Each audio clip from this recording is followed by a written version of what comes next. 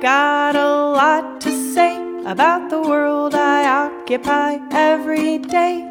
But when I say what's on my mind, I find I piss people off. You're listening to What the Folk, real talk and raw tunes for revelationary times. I'm Joy Damiani. I'm Sarah Baranauskas. And on this episode, we're talking with Crash Barbosa, a recording artist, entertainer, and political organizer from New York, now living in Los Angeles. And it's that whole manly man thing. Like we don't talk about our problems because we can handle it. We're meant be the man of the house, which goes back to patriarchy. And I think a lot of male mental illness is literally completely intersected with toxic ideas. But first, if you have been enjoying what you've been hearing on this podcast, which is now unbelievably on its 30th episode and still doesn't have a Patreon or a PayPal or a Venmo or anything, you can let us know you love us by subscribing on one of the many platforms and leaving us a 5-star rating, a wonderful review, or even, a constructively critical review. Whatever you want to do. We just want to hear from you. We want to know you're out there. And on that note, let's get started with a song from Crash Barbosa called Activism, which is off of his not even released yet record. Enjoy it. You know I had to go West Coast on this, Crash. Activism, Civil way to smash bad systems. activism, Is how you're heard by politicians. activism, Be the change and make all the difference. activism, We don't need them cages, close all the prisons. activism, Civil way to smash bad systems. activism, Is how you're heard by politicians. activism, Be the change and make all the difference. activism, We don't need them cages, close all the prisons. activism. The root word of that's act, not just on all these apps. Don't just post a square black. People are under attack. Go have everyone's back and don't escalate shit. Follow leaders with tact. Free the people in prison. Get them to sign a petition. Draw up the conditions for a state proposition. Get the votes in position and then draw up a vision. Get people out to canvas before you know it, we win it. Hit everyone's phone line and plan out a sit-in. Leave your phone at home. I promise you they use Prism. Don't take photos of faces or you fuck up the mission. I said watch people's back because they'll watch yours. Point out unmarked cars, especially GMs and Fords. The state will be scared, they want us all in a morgue. Stormtroopers for sure, protecting their overlords. Don't ever be their reason, but make sure they know yours. Activism, civil way to smash bad systems. activism, Is how you're heard by politicians. activism, Be the change and make all the difference. activism, We don't need them cages, close all the prisons. activism, Civil way to smash bad systems. activism, Is how you're heard by politicians. activism, Be the change and make all the difference. activism. We don't need them cages, close all the prisons. Our guest here on What the Folk, our first episode back after our extended hiatus in which we did a lot of things we won't talk about in the podcast. Our first guest is Crash Barbosa, a recording artist, entertainer, political organizer from New York, now living in LA. He is formerly incarcerated for a crime he didn't commit. Crash was politically targeted by a far-right county and only became more radicalized, if that was even possible. Crash is also disabled. Coming from the ownership class and rejecting its values, Crash has become what, quote-unquote, white America considers a serious problem. Crash has seen firsthand how toxic America's rat race is and continues to be toward families and the communities those families occupy. Crash is an organizer in Los Angeles, specifically based in activism around racial justice, abolition, community care, feminism, mental health advocacy, animal rights, and policy. Crash is currently working on further legislation after California's big wins toward abolition in 2020, continuing to speak truth to power. Welcome to What the Folk, Crash. Thank you guys for having me so much. I shouldn't have said you guys, but yeah, thank you for having me. That's still something I'm unlearning, and I love it.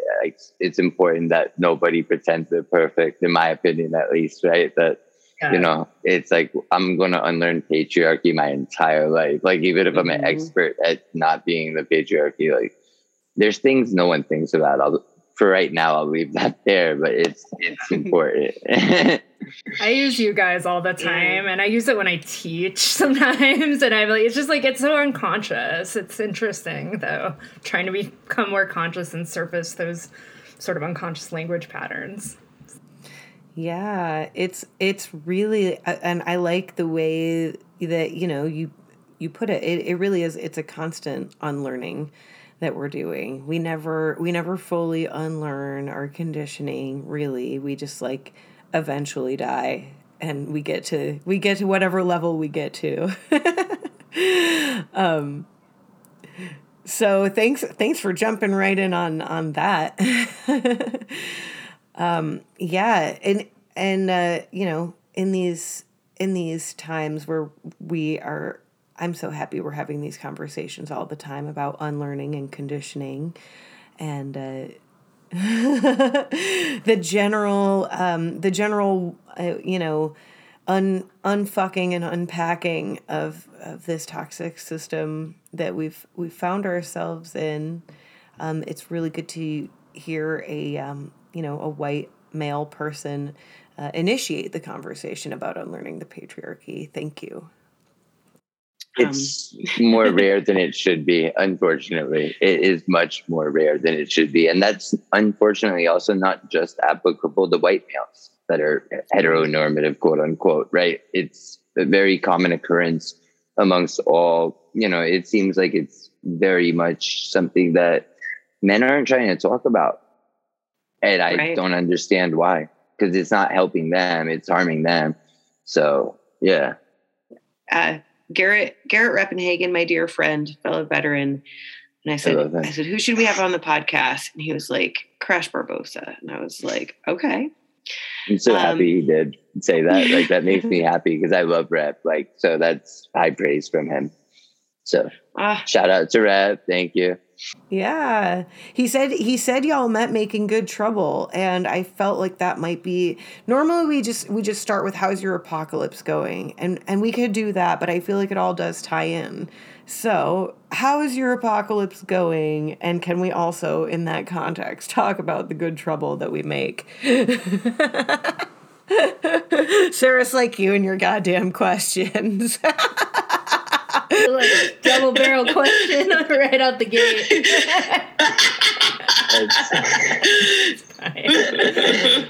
So yeah. My apocalypse has been it's been very apocalyptic. It's been like in the way that the 1970s were apocalyptic. That's the way the apocalypse has been.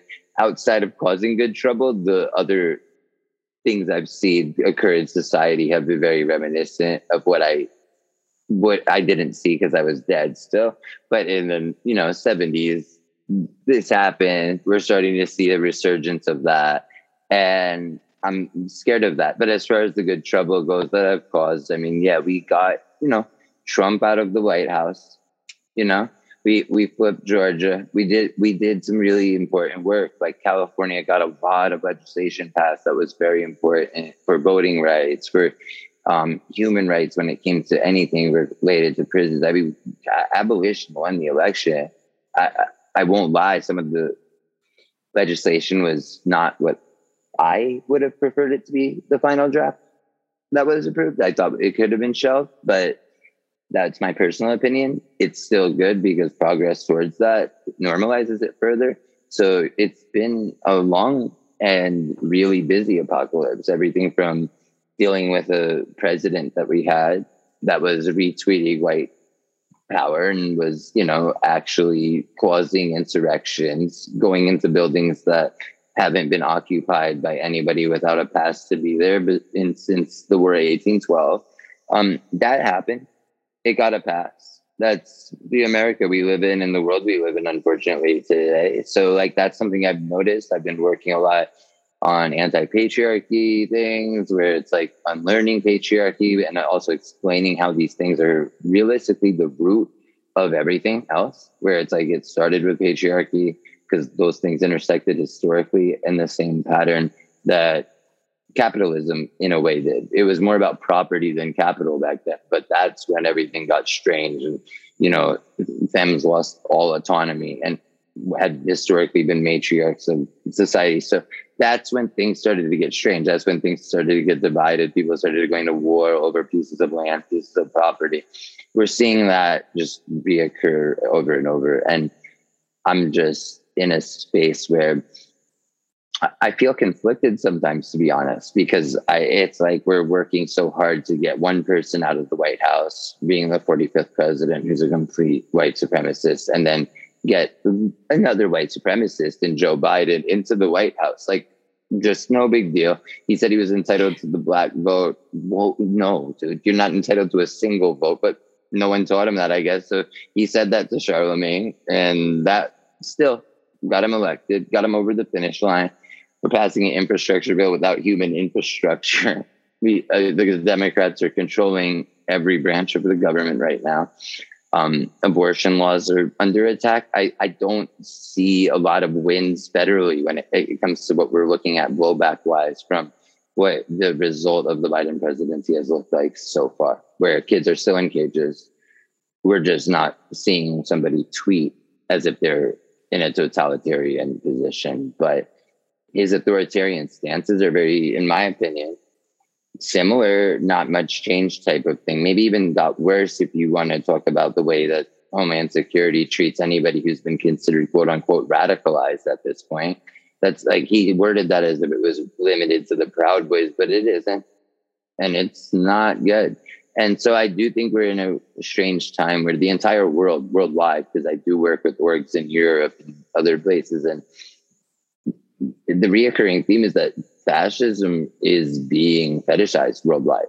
And it reminds me a lot of, historically, from what I know, how it probably would have looked if we had this level of access to information in the Spanish Civil War, right? When that started to happen, that was really when the globe started to get in bed with this idea, authoritarian dictating of countries and like masking it behind solidarity, we the people type of language with a lot of fist pounding and black bagging of citizens. So like, I worry that the globe is headed there, and a lot of people are still clapping. Yeah. And I'm like, whoa, okay. That's neoliberal hell. I'm scared, but if no one else is, maybe I'm wrong. Yeah, I definitely share that, and I can't remember who it was, but it might have been Matt Christman said this on a podcast where we're almost in post-fascism, where fascism has become so much of the normal kind of background and the normal ground that we're all walking on all the time. We just don't realize it. Like, we've normalized surveillance, we've normalized so many things that, like, it's cute that people thought getting rid of Trump was getting rid of fascism, but it's like, y'all haven't been paying attention to the last administrations before this. He wasn't a politician during the 94 crime bill. He did some racist things around the same time, paying for that article, on Now Proven Innocent. That would have been really weird as a presidential candidate. I mean, he might not have been lying when he said he could shoot somebody on Fifth Avenue, because it's like, I do feel like if that had never been corrected and defined corrected, I'm an abolitionist. So it's like, I don't think if they were guilty, they shouldn't have been in a cage in the first place. But the fact that they were, the fact that Trump really wanted them killed, and that could have realistically happened at the time, like, that would have been fine, I'm guessing, with the 78 million Americans that voted for him. That was Biden, I'm sorry. 71. Still more than any other candidate in history besides Joe Biden, which should terrify all of us. 71 million that voted for Donald Trump the second time. It is terrifying. It's so, you've clearly been tracking. You've been tracking the state of affairs in the United States for quite a while. Can you talk about how you got into activism and music as activism? Can you tell us a little bit about your beginnings and your background and how you got to where you are now? Yeah, of course. So I definitely grew up in a traditional household. Like I actually was raised to be anti-racist, so that is something that's not common, I guess. But I'm from New York, so that I don't know how uncommon that is. If you're like a city kid and your father is a DNC guy. You know, like we're just like, if we see a Confederate flag in New York, it's just like that means war. Like that no one brought that there just to show Southern pride or whatever. Like if someone brought a Confederate flag to New York City, especially, but like even Long Island, like if you see that in public, like that represents something entirely different than it does for a lot of people apparently in America. I don't know how, but like to me, I was raised to see people on chains on the back of pickup trucks when I saw that flag. It was a declaration of war, and it meant these people were here to hurt people or attack people, maybe even me, but probably not me because I'm white. But like, I mean, that's the reality. Is that, I mean, nowadays they're attacking, people in Portland, like they have that summer every year, like, and it's just like they don't come to LA with that, and there's a reason for that. But like, I'm not saying Portland is not handling it well. I'm just saying it's been so normalized that it's problematic. It's now forcing people between a rock and a hard place. And unfortunately, that hard place is law enforcement's only on one side on that equation. Mm-hmm. So I think we're there, but my bad. So you did ask me though, like my beginnings, where they come from, and the activism music, it all kind of intersects with the fact that, and this is not commonly understood for some ungodly reason for how many times I've said it out loud. I think it's hard for people to fathom because class mobility isn't supposed to trickle a certain way.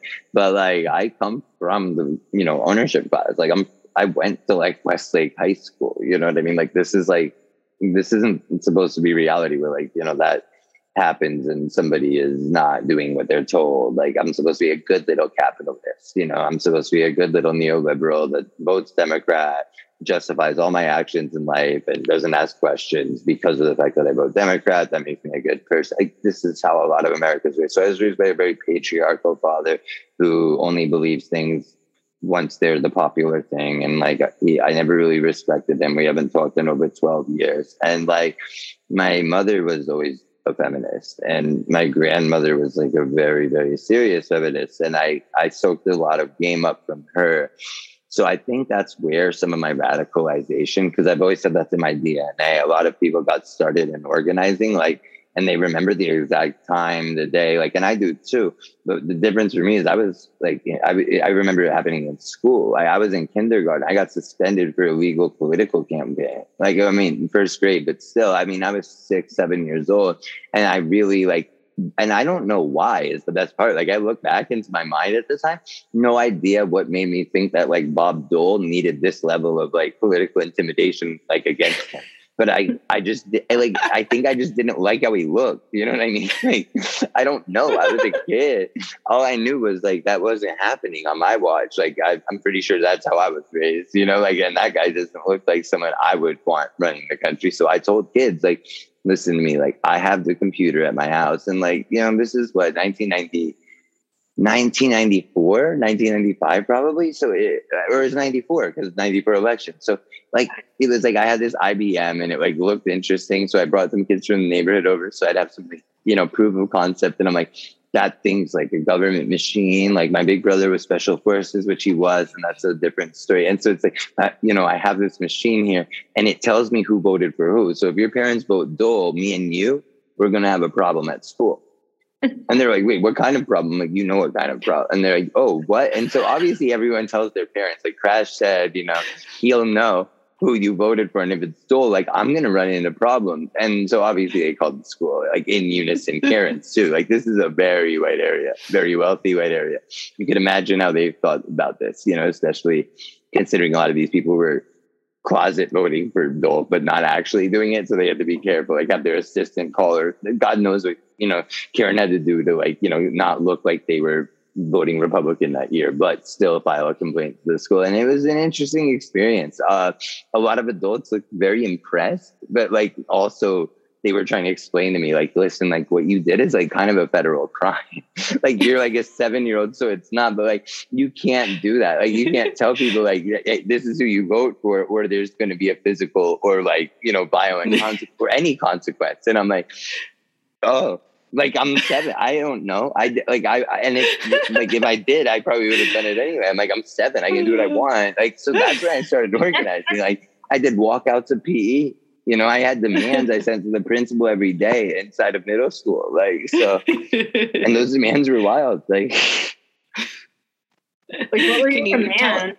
Yeah. We are all of the inquiring minds that want to know what your demands were at 7 years old. Oh, good. No, the demands at 7 weren't as good as in middle school. Middle school is when it got crazy. Because then I figured, like, that once middle school happened, we were now post No Child Left Behind, which changed the entire ability for me to organize on a school campus. I realized very quickly that this new policy did not favor me at all. But what it did favor was good old-fashioned grading curves, meaning if everybody walked out of a class, everybody got an A, because the teacher's going to get fired if everybody fails. So I explained this very carefully to every kid, you know, and I told them, listen, this is the move. We're not going to walk. We're going to walk. Like, we're going to walk that mile in PE. We're going to let them know. And like, it got to a point where the principal's talking to my class about not listening to false prophets, looking me dead in the eye. Like I was like, dude, why would you even do that? At this point, I'm smart enough to understand that he's only legitimizing me by like that as being his response. And so this continued until he started to meet my demands, which became as crazy as him shouting me out every morning on the loudspeaker, like announcement. But like, I started to get Kim Jong-un with it. Like, I started to literally be like, yo, say, like, shout out to Crash for going to the moon yesterday. Like, people know that didn't happen. Like, and like, every kid's laughing. He knows this. But like, if he wants kids to deal with the mile at PE, that's what it's going to take. Because of also the whole thing with STAR testing now that isn't quote unquote for anybody, but like, let's talk about that for a second too, where it's like homework. I understood this as a kid. Like, homework is what I didn't do. So I had straight C's. Like, I got 100% on all my tests. Like, I noticed every school I went to happened to get like a National Blue Ribbon Award or whatever right after I was there. And I'm like, that's STAR testing shit. I mean, teachers always say that like I'm getting weird scores on STAR. And so it's like, it looks like since I have straight C's, they're really great teachers, even though I'm just reading other books all day because I already read the textbook.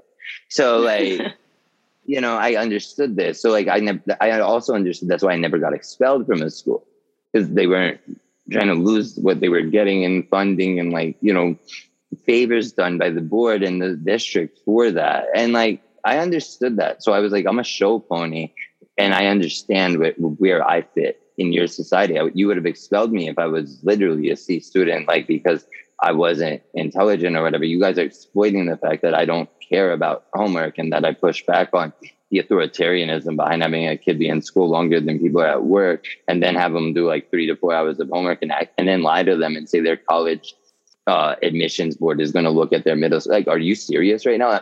They had my friends out there shook. Like, oh, I won't get into college. It's like, no, yeah, you will. No one looks at 8th grade. No one looks at anything prior to like, you know, 10th grade, realistically. It's just, and no one understood this. So that's when I started organizing. But my first official organizing was like Prop 8. I was still a minor at the time. And so I did a lot of work with Prop 8. I did like a lot of like protest like training and like spotting of infiltrators. I'm not going to lie, I wasn't the most ethical like of political agents back then, just because I like wanted to see like what was really going on with the Stephen Miller dude, you know, and he was always on the other side rallying people, and I'm like, that's crazy, you know, like who is this guy? Like, I thought he was my age until very recently, like a year ago, and it blew my mind. I was like, he was 24 when this went down, and I was a minor. Like, but yeah, like Stephen Miller and me had a few like, you know, run-ins. I put him on the ground a couple of times, like just shoving matches, but like, you know, I was a kid. Like, looking back, he was a grown man. That's sad. But like, yeah, that was real life for him. And like, he was really out there using hate speech. So like trying to cross the line. But back then it was like, I understood how to deal with these people. They would show up with their signs, with their hate speech. Like, and I would just be like, listen, bro, like, this isn't okay. So I would like look at their kid, because these people had the audacity to bring their kids to condition them to hate people. And that's what really got to me too. And like, I think that's when I started to make these emotional decisions. And so like that helped in a lot of counties that I was working in that were very like, I won't lie, very I would say they were very anti everything that was about that. You know what I mean? And now like the people pretend they weren't, but like these were pretty serious little demonstrations they were doing on the church end. And like, I won't just say the church, just the right end. And it was weird. The far right was serious about shit. And it was like in these counties, the definite minority were people who were trying to make sure that people could just have human rights met on a basic level, and a level that's like literally kind of pro-authoritarian, so people could marry the state now. You know what I mean?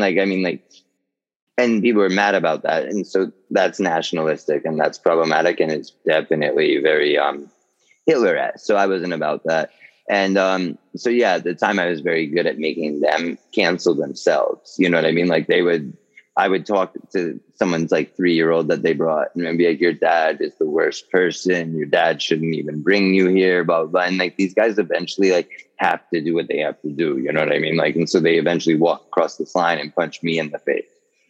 That's problematic now because now I can hit them. So I do. And then they're like, uh-oh. And like, they're like, you know, I didn't get that serious because their child is there. And then I would like tell their kid, like, that's what happens if you hate people. And like to this day, I wonder if that helped or not. Like maybe it did. Maybe it helped both of them. I will never know. But like, I mean, that's like, I did a lot of that. And I also did a lot of like, you know, canvassing and things like that. And that's where I really learned how to like organize, because there weren't a lot of organizers on that side of town or whatever at the time that where I was specializing in, which is like certain parts of the valley, and certain parts of Ventura, which are like very far right, like Catholic areas type of thing. And so, and like also like Thousand Oaks area, Calabasas area, like even Greek Orthodox areas like that. So it was very intense. And so like there wasn't a lot of organized. So I had to kind of learn as I went. And then after that, I just started working with whoever. Then I was just like, if it's anti-oppression, I'm there. So it's like I've worked with Amnesty International. I've like done work with the UN. Like, I mean, if I wanted to go down a list, I'm not going to do it. I'm not going to give a resume. It's really like, I don't know. I feel like it's a long resume to give, even though I'm 31. It's like, that's all I've really done my whole life was make music, make trouble, like for oppression. And that's just who I am. Like, I'm just anti, you know, hate. Like there's things that aren't good that people should be in solidarity against. None of it applies to the things we see otherized and ism, quote unquote, right, in the United States and globally. Yeah, and there are so many connections with all the different types of oppression that you're making really, really well. And I'll let Sarah ask, but before I jump down a rabbit hole, I'll let Sarah jump in here. But thanks for making all those connections so, you know, fluidly. I tried. Gosh, there's so many things I could ask. I was kind of interested in hearing about your arrest story, if you feel comfortable telling that, and how that maybe changed you and influenced your art and activism trajectory. My what story? Arrest story. So. Okay. Well, it didn't change shit. That's more what I mean. Like, because I was kind of targeted politically when I got arrested to begin with. Like, this was a weird thing where it was literally a Trump thing. Like, Trump had this guy on his short list for AG at the time. The DA in that county was really trying to impress. Like, I don't even know if Trump, like, said, like, Crash Barbosa is the worst person in the world. Like, go after him. But, like, I was a good piece of, like, anti-Democrat head to put on a pipe. You know what I mean? And so, like, I had my house raided with a no-knock warrant, like, with nothing illegal in my home. And I won't lie, like, I'm not going to say I was never a criminal, because I would be lying if I said that. But, like, I was so far removed from that reality. Like, but when my house got raided, like, by that, I mean, like, 7 years removed from that. Like, I was so confused as to what was even going on. And I had noticed, like, because I tend to notice this because, like, I do activism. So it's like that I see, like, anything that looks off, I know. And so, like, I noticed I was under surveillance probably, but, like, I always think that if I look hard enough, I probably am and always have been, because we've normalized surveillance now. And I'm guilty of that too, in a way. And so I mean, this was like a little intensive though, and I noticed it like after a while though, like it was like weird, and then I'm like, okay. And so apparently I was on 100. I found this out after this no-knock warrant, which was presented to me in the form of like eight quote unquote law enforcement, because I don't like to legitimize them, quote unquote law enforcement officers coming to my home, not in uniform, not announcing that they were law enforcement, breaking my window and putting a gun to my head. If they had thought I was guilty of anything that they put on that warrant, they would not have done that. And especially not without announcing they were law enforcement, because this thing got signed electronically at 2:38 a.m. under the Patriot Act to put me 120 days of line of sight surveillance, which God knows what the taxpayer cost on that was, but that happened.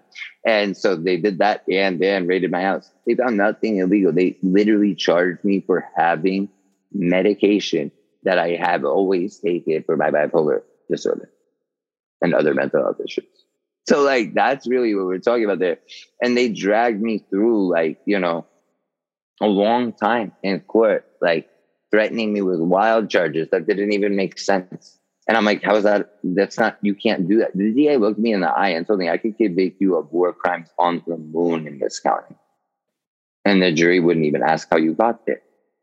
So like, I realized at that point, okay, that's wild. Like, no one, not even like, you know, not even like Hitler threatened people like that, thinking it was like he could probably get away with it unless it was like somebody that was like in a concentration camp already. Like, that's the kind of optics we're looking at. Like, so I was just like, no. So like, essentially I got thrown under the bus by like multiple public defenders. Nothing was regular about that trial. They denied every Marsden motion I filed. I'm disabled and have been for a long time.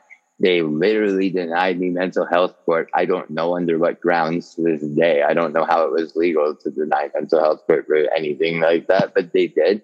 And like, I tried everything that I was aware of, knowing my rights, knowing the law, whatnot. And moral of the story is like, don't talk to the police.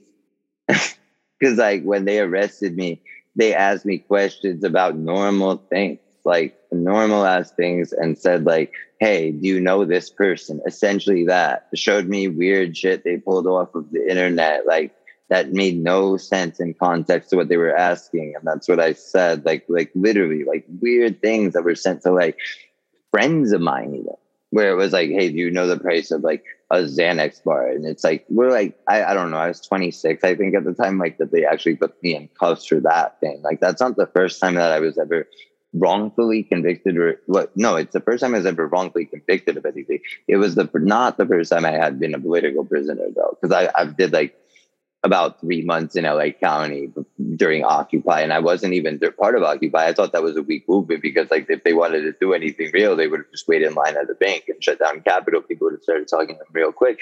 So I wasn't really a part of that, but there happened to be an overflow in the jails at the time. So at that time, like I actually was there just not even under formal charges with anything. Like they just quote unquote lost me in the system conveniently until I had been put on a docket at the time. I think there were 10 or 11 courthouses in LA County, and they literally brought it to every one of them, and like it got dismissed in all of them, and then they finally had to like let me go. But like my own parents, like it couldn't, and that's a whole other issue to get into, is like how LA County differs from Ventura County. Like it's like my own parents like couldn't find me like within that jail system, and it wasn't just because I wasn't filed into it, but like it's like a city in Twin Towers. You know what I mean? Like you can get lost in there. It's a way different freedom wise. It's not like county jail is in where they ended up getting me in Ventura County and then sending me to Todd Road, which is a level 4 security facility.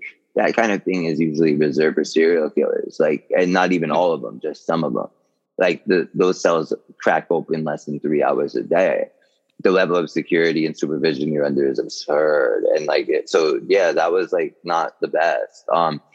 But yeah, like that was something where I was targeted. I'm assuming politically, like I'm not gonna lie, I'm never everybody's favorite person. So it wasn't just the government targeting me.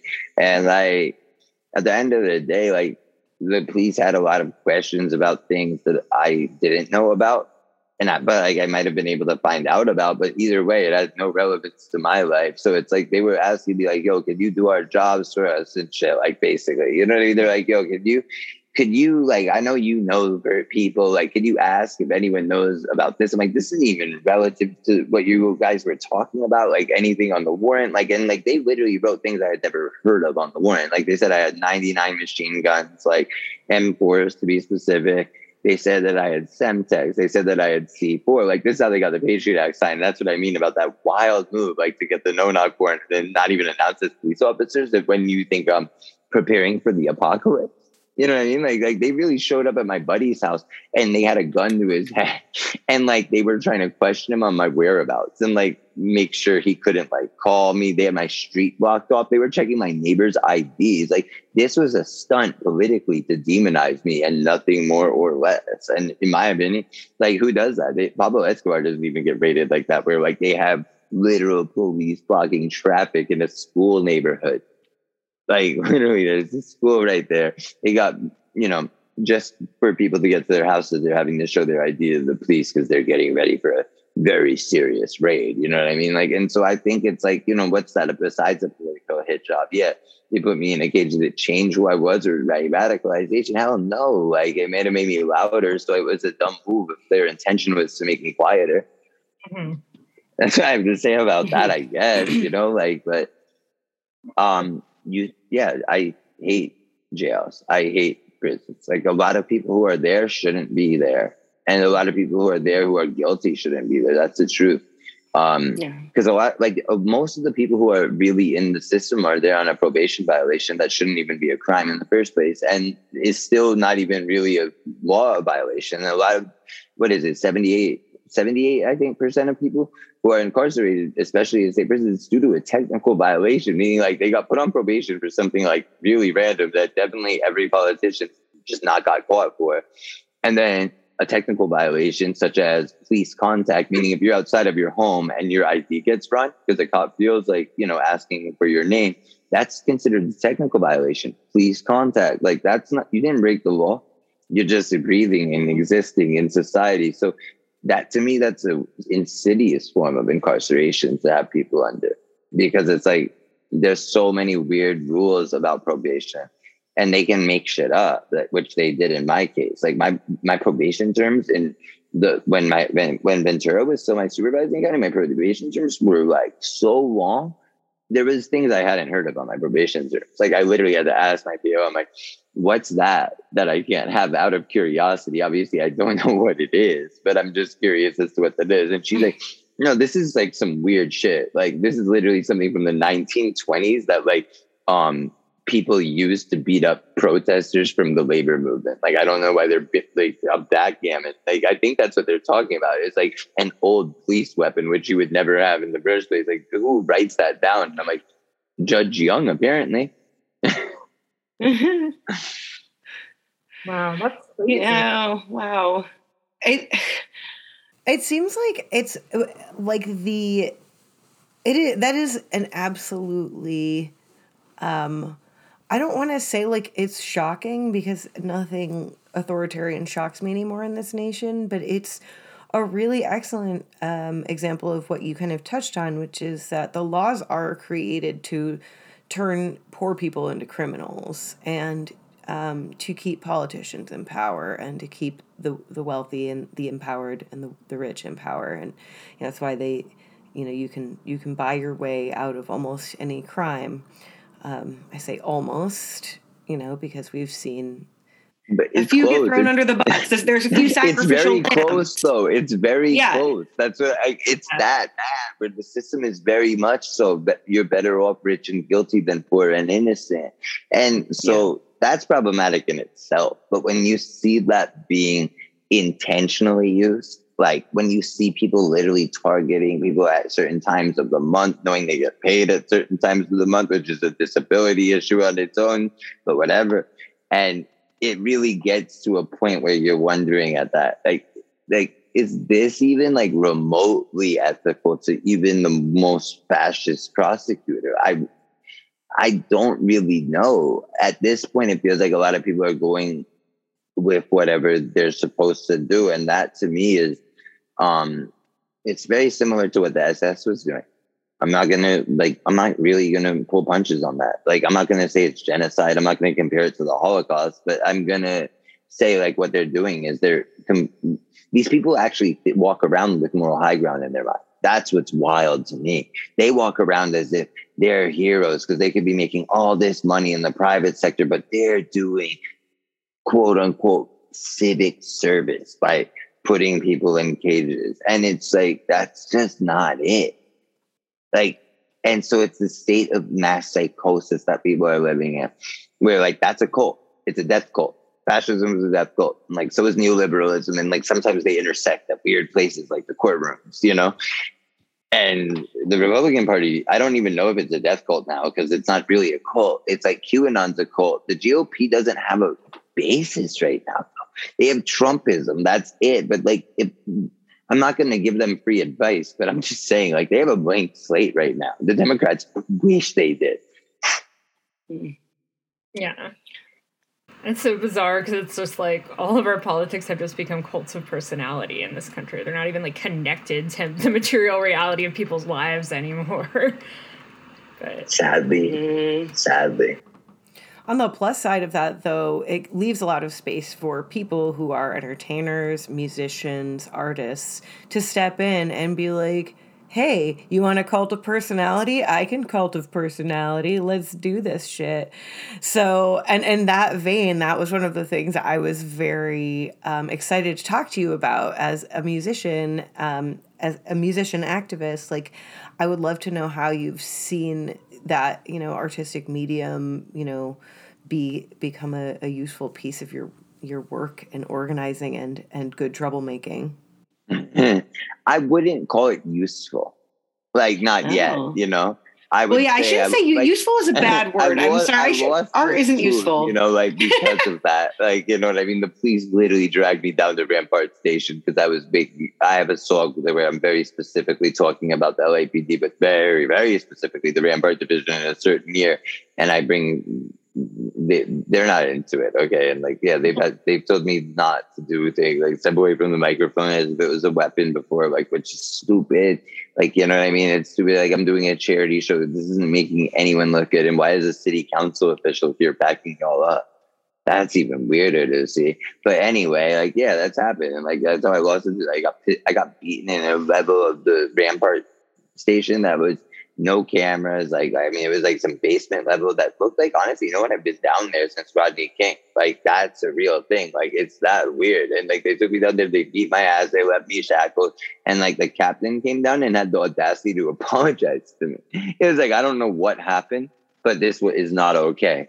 And I'm like, bro, like, get your hands off of me. Stop acting like we're friends. Like, the fact that this goes on here, and you've known this goes on here, bro. So, like, just uncuff me if you're really, like, quote unquote sorry, but don't act like you're a human being right now. You're not. You're, like, about as human as people who are just pushing the button on the nukes or, you know, hit. Like, it's just not okay, dude. Like, you're literally worse. You're like you're worse than a prison guard at this point. Like, you're co-signing that kind of brutality and which is, like, low-key, like, let's talk about it. If you want to be a nationalist, it's like, that's a violation of the First Amendment. That's some un-American ass shit coming from some very pro-American ass people, right? Like, it's mass psychosis. Like, these are conflicting ideologies.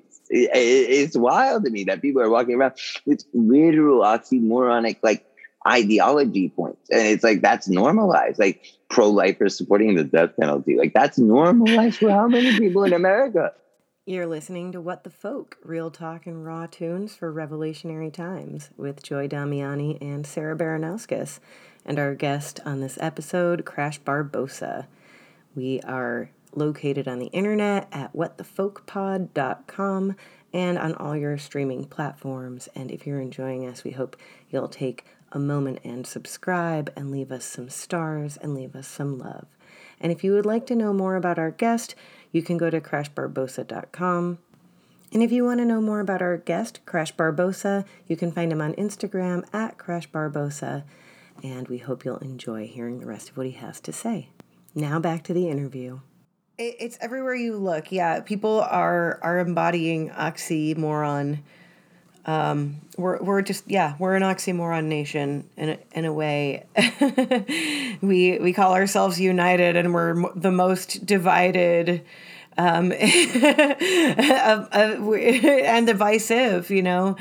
I mean, just starting with the name alone, we're barely even states. We don't have a real democracy. Did you get to vote on going to war? I didn't get to vote on the Patriot Act. Did you get to vote on the Patriot? I didn't. Vote on any of it. It's so interesting. Have we declared war Act. since World War II? Nope. But we've had a couple of drafts. Like, how? How is that even a thing? Like, yeah. Right. I could go down a rabbit hole about that, but I'll let Sarah ask something before I rabbit hole. I've been pulling myself back from the rabbit hole precipice, like leaning back. You may rabbit hole some. I mean, I give you permission to rabbit hole. We'll jump down there before our time is done. I know we don't have a ton more time, so I might save my favorite rabbit holes till the end, but. Sarah, go ahead before rein me in, pull me back. Well, the one thing I wanted to add to your point was cognitive dissonance is a hell of a drug, and this nation is high as fuck. yeah. Anyway, I don't really have a second to the next question from that, but it's really interesting to hear about your mental health activism. As someone who sort of had my own struggles in that area, I think they're different than what yours are, but I have a lot of empathy for that and think it's really important to sort of normalize those conversations. So I'd love to hear more about that work that you do. Thank you so much for bringing that up, because like the most radical people, that's the last thing they want to hear about is anything related to mental health or disability, unless they're talking about quote unquote self-care and retreats, right? Like, and it's like, no, that's toxic. It's going to get people killed. Like, that's not okay. Like, we can't have this stigmatization further normalized. So thank you so much for that. Like, I don't think there should be a stigma. I have bipolar disorder. I have bipolar 1. To the point where that's like what I'm actually like, you know, that and PTSD are what I'm like permanent disabled for. And like, for people who don't understand what like TPD means, it's really whack. Like, it's when the government really classifies you. And like, this happened to me at a young age, like 23 years old. Like, I was classified as like totally permanently disabled. Like, I can walk, like, you know what I mean? It's like, I'm disabled due to my mental health. And that's a serious statement. Like, they don't like, I'll put it this way, they don't like to hand that out to a 23-year-old. They do not like to give somebody temporary status with no pending reviews ever. That's not really a thing. So it's like, they really put me through hoops, like Board of Neurology and all of that, like coming out to talk to me. And it was an interesting thing to go through. My mental health advocacy, my mental health advocacy is based around my experience more so as a teenager, because to me, that's the most relevant time in mental health for me. And I worry that people could be there one day. I'm lucky I was there at that time. So lucky I can't even begin to even express like how lucky. It's like, I can't imagine what my life would look like if what happened to me at 15 happened to me today. It would upend my life. Like, luckily I was 15. I didn't have that many responsibilities. You know what I mean? No one was asking me to do anything besides show up to a Eustis American Educational Institute. Like, but like, other than that, like, there was nothing I had to do. But like, I was in a state of psychosis due to obsessive compulsive disorder at the time. That had been going on for a very long time. But like, that's when it got to a point where it was literal psychosis. I thought people were trying to, and like, I'm going to be very vulnerable right now and like actually talk about like what was going through my head and not just name DSM off. You know what I mean? So it's like, I really was at a point in my life where I would go to school and I would think that people were trying to like, or able to, not even trying to, but able to like either intentionally or like unintentionally like come into my psyche and like overtake my body and my life. And I would just be like forced to float around and watch my life play out as a third party. It was almost like theft of my like entire existence. And like, this was only one of many psychotic delusions I had. There's some weird levels of narcissism in that, I feel like, but like, I don't think you can really, at least therapists have always told me you can't really look at things like that when it's that psychotic to begin with. It's like, it doesn't matter what you were thinking. Don't overanalyze all of that. Just realize you got through that. And it was because that wasn't it. It was like, I was also like, I thought my parents would die You know what I mean? If I didn't wash my hands after having certain quote unquote negative thoughts, like I was flipping a hella like white light switches. So I had to go through exposure response therapy, which is very, very, like, for anyone who's listening and isn't aware of this, like, very difficult, because your therapist is not there the whole time. You also have to trust your therapist a lot. So I push back anytime people like leave therapy because their therapist isn't good, or more so even when people go to a therapist once a week and they don't actually want to open up to said therapist. It's like, you can fire your therapist. And I think a lot of people don't talk about that, where it's like a lot of people go to therapy and they act like that's their boss. It's like, no, they work for you. Like literally, like, you pay them. Like the average person like me will go through 20 therapists when I switch a therapist before I find another one. And I only switch therapists when I've gotten to know someone so well that, like, it gets to that point where, like, I don't know how much we can talk about further unless, like, I need a couples therapy or something. But, like, other than that, like, we're cool. You know, they know my soul. So it's like, you know, yeah. And when it comes to that, is like, you know, so I pushed back on that. I wanted to definitely normalize that, where it's like, if somebody has a therapist, like, and they go there and they don't feel like they can say whatever is on their mind outside of weird hippo things, like, you really shouldn't be going to that therapist. You can get a different therapist that will actually help you. Like, so for me to go through ERT, which is exposure response therapy without going down a rabbit hole, is essentially having to face your worst fears, which are these like literal psychotic delusions at this point of obsessive compulsive disorder when it gets that severe. And you have to just go with the quote unquote trust and faith, like, and hope or whatever, that these things won't happen, because that's just reality if you don't listen to your compulsion part of your OCD. And this is not easy to do. Like, this is like, you really are there sweating, you know? But the more you do it, the less you realize, like, the more you realize that this is not real. But more importantly, because that's not right away, more importantly, the more you do it, the less you're like, every single time you're like, you really think you're putting somebody else you care about's life in danger, or whatever else the delusion is behind that, because it's different from person to person. But so that was an intense experience, which required not just trust in my therapist, which is why I just brought up the importance of having a therapist you can trust, ideally one that has a therapist as well. But, like, because I don't think only mentally ill people should be in therapy at all. No, right. Everyone should. And they should do it all the way. Like, I think it's really healthy. I think it's great. And so, yeah. And as far as bipolar disorder and all of that goes, I mean, you know, PTSD happens to be from a lot of things, state-sanctioned violence, and other stuff that's happened to me, but mostly state-sanctioned violence, honestly, because being mentally ill at that age leads to a lot of rubber bullets and 5150s, because people don't know what to do when you're freaking out. And I would say I'll always be a work in progress. Like, I play to my strengths, right? Like, I'm bipolar 1. Like, I'm very good at being manic. So that means I'm a very good, most, I'll put it this way, most politicians, they're good at speaking, and they're also bipolar. Welcome to, they didn't go to therapy and get diagnosed, or no one talks about it, but that's reality. Like, a lot of CEOs, a lot of people are bipolar, and it's called playing to your strengths at that point. And, like, I think it's important that people just don't necessarily rely on playing to their strengths either, because that can be just as problematic for your life. But for me, I try to make sure I don't harm others. That's the most important thing as a bipolar person, because, like, we hurt ourselves a lot. Like, no one wants to be in my head for 5 minutes. I can promise you that. Like, every therapist or psychiatrist I've ever had has told me they'd rather die. And they were not kidding. They looked me in the eyes when they said this, like, didn't be in my head for even 15 minutes. So it's like, that's a real thing.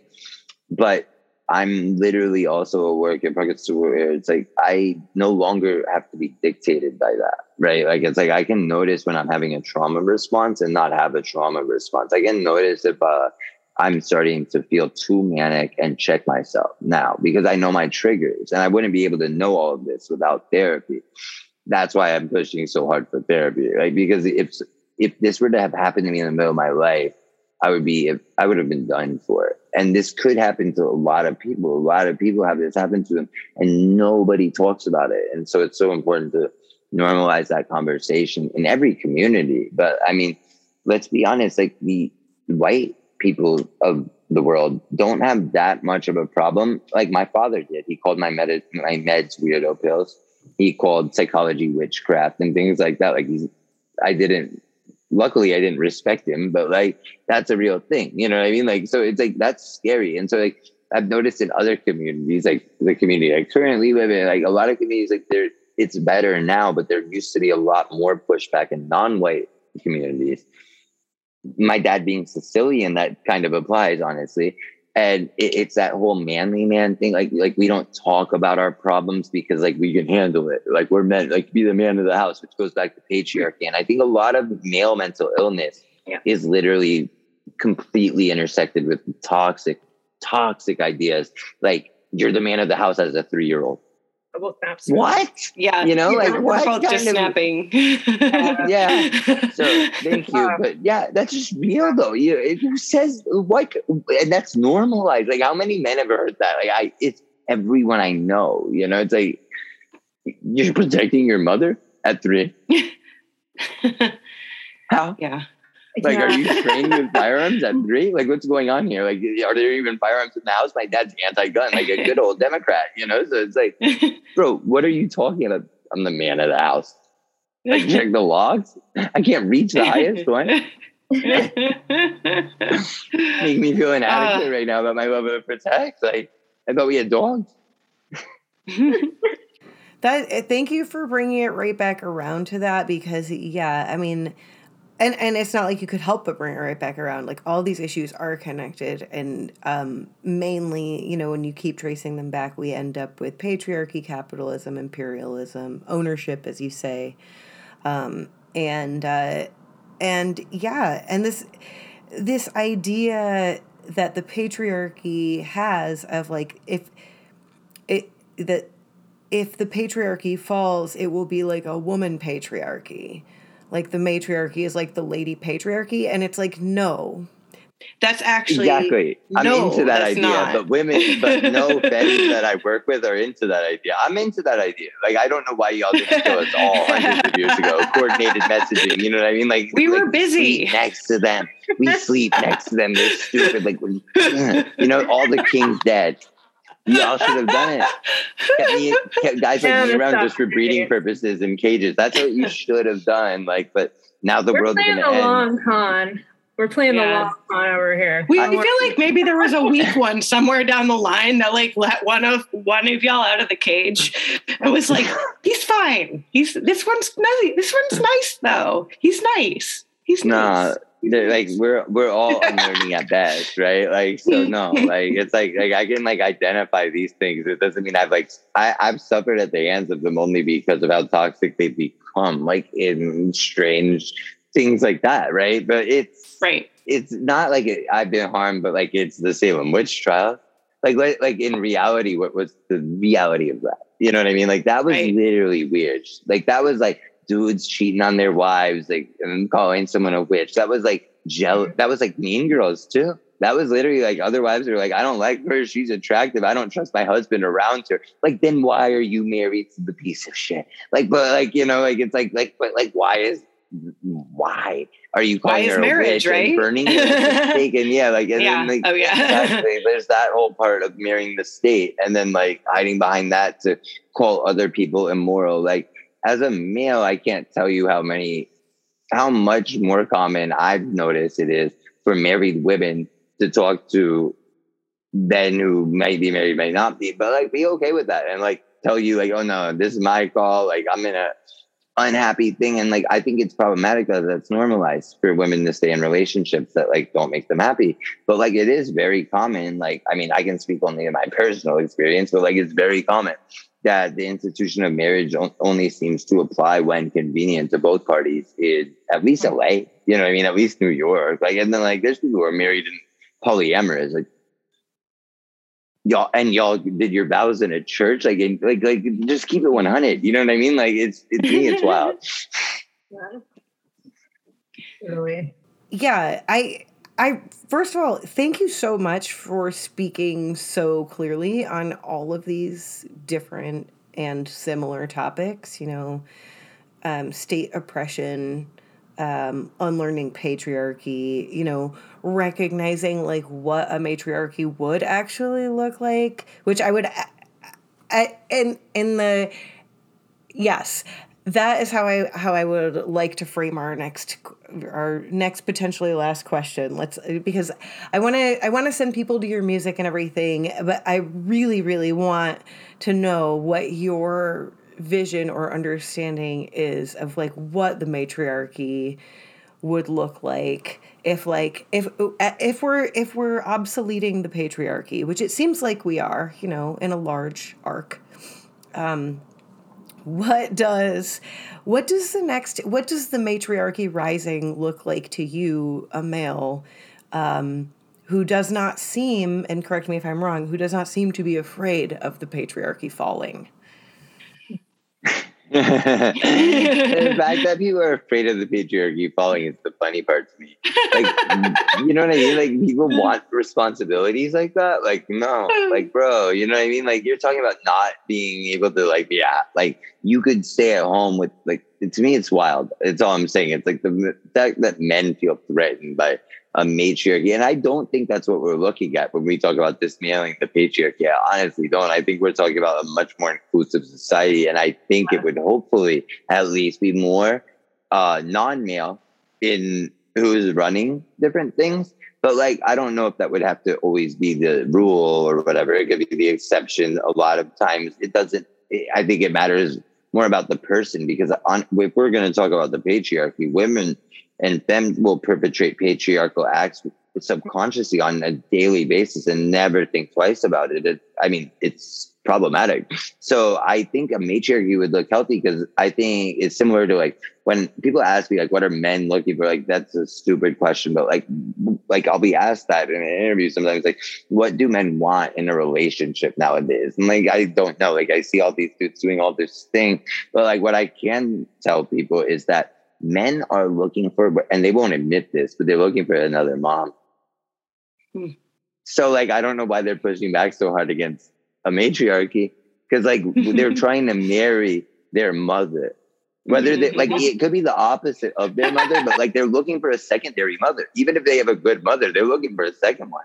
That's what it is. Like, men are looking for a safe space where they can be vulnerable with that one person, then go fight the world, you know? And it's like, that's a really bad way to look at it, but that's how Neanderthalish most of my peers are. So I agree that, the matriarchy to me would look very similar, just very much, it would probably be less oppressive. For like 100%, it would be less oppressive. Even if it was the current matriarchy that took power, like, and I mean like Feinstein, Pelosi, but like if they didn't have to deal with men, like I still feel like we'd be closer to abolition than like we think. But like, I'm not trying to give them peanuts right now. Trust me. I'm just trying to say, even they, you know, it's like I'd rather have them in charge than 99.9% of men. Yeah. And that includes, and like, I'm going to say this, like, because I have to always say stuff that's real, like that no one would have the audacity to say, but I'm going to say, like, let's talk about the, like, you know, I worked on Prop A, but like after that, like you saw a lot of white men who were not heteronormative, quote unquote, who were gay, who had been in relationships. They got married, they consolidated capital, and all of a sudden they're not down with BLM. Like, these are the people now calling the cops when people say no justice, no peace. It's, to me, wild. You know what I mean? So I think there's a proximity to whiteness that we're under all the time, and we have to always be aware of that. So that's why I push so hard back against anything that promotes segregation, anything that promotes fragility, low key. Like, and I think fragility is important. White fragility is one of my favorite pieces of literature, all facts ever written. But like, people need to be able to go to a place, I think, that we're all that way, like post fragility, where like you can still critically think. Like, people ask me all the time, like, what's abolition? Like, what's this? I'm like, it's not a fucking cult. You know what I mean? Like, it's not a cult. Like, I'm not gonna, like, do you want the company line, or do you want to critically think about something? Like, I think it's better off if like we're all trying to clone ourselves as many times as possible, rather than build hegemony in the same structure of the oppressor, very literally. Yeah, and also kind of how that all relates to capital too. I mean, even if you look at like Obama's a good example of this. Like, he had community organizing background. Now he's threw himself like how many $1 million birthday party? Like, I mean, it's almost like you can always trace it back to capital. Always trace it back to the same shit, man. Man, we could talk to you for a long time. See, I knew when I first started texting with Crash, we started talking about some of this stuff, and I was like, I feel like we need to save some of this conversation for Sarah because she has thoughts. Yeah. And also, I just want to say I appreciated you talking about OCD. I also have OCD. My shit's been a little different, but I've been through some of the exposure therapy stuff. So I always appreciate people talking about OCD because I feel like it's something that people are just like, oh, you clean your house. I'm like, no, I wish that would be very useful.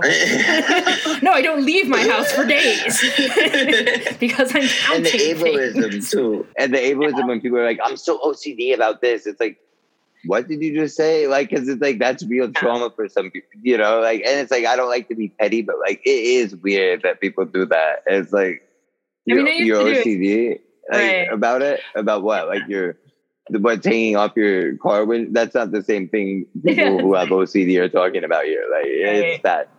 Yeah. I had to unlearn that for sure. I still have a lot of ableist language that I use a lot. And I even, I have post-traumatic stress, which is another invisible mental illness until it's extremely visible. And I think a lot of people in this country have post-traumatic stress, especially by now, since we've been under attack by fascists and neoliberals and, basically the corporatocracy for all this time. But yeah, it's a constant unlearning for me too. I think that, the place I've had to finally learn to come to and learning to be kind to myself is like recognizing that I'm always going to be fucking up somehow, but also like that there's a lot of shit that I can learn about and unfuck, and it'll be great. Like, I can easily do that. I can easily have conversations with people who have experiences I don't have, learn about them, and be like, oh, maybe I've been fucking up. Shit, let's like not anymore. And I love that because that's real. Like that's what I like my entire existence on. It's like people think like, oh, you're a disability advocate. You must know. I can't know everything. That's why the ADA is unenforceable, because my accessibility needs are very different than other people with bipolar disorder, let alone like someone who can't walk. Like, so not, and to me, it's very interesting that people like to, have like people who can walk in certain spaces who have invisible disabilities to advocate for the disabled. But like when you see like the parties with the Democrats, even NPOs are very guilty of this, no matter what they say when they say solidarity with the disabled. Like, it's like they really like to other people with disabilities very visibly. So it's like they take people with very visible disabilities or very audible or both disabilities, they put them in a stage, they call it representation, but they know damn well what they're doing, which is making it like, yeah, this isn't us though. But like people who have an invisible disability, right? It's like, that's too close to home. My own friends don't want to truly believe I'm disabled because that means they might be too. And I think that's an insidious thing that exists in society. And a lot of it's subconscious. So I'm very guilty of ableism myself because I'm more able-bodied than a lot of people. And when it comes to like public safety, and if we want to include public safety in the accessibility conversation, I would say that almost every woman is more disabled than I am when it comes to, can they go for a walk without being afraid?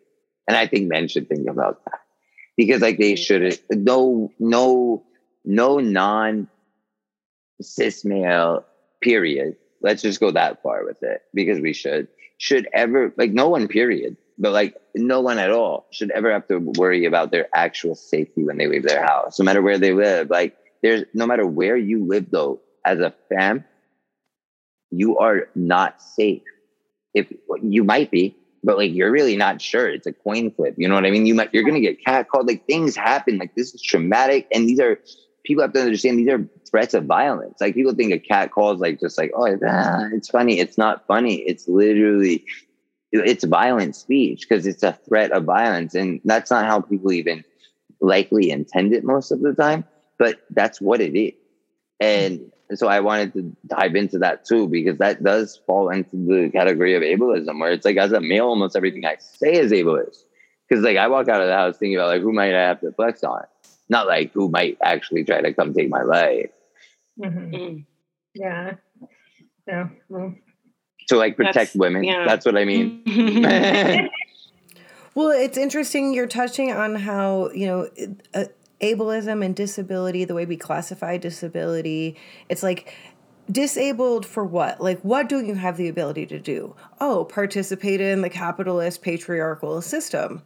Like, so fine, great. You shouldn't. Actually, that means you're actually like, you're extra able. Like, hey, you can exist outside of this system in a lot of ways. Good job. You know, I think I think of that with, you know, with post-traumatic stress. It's made me, you know, being, you know, sexually assaulted by fellow soldiers made me highly incompatible with the patriarchy.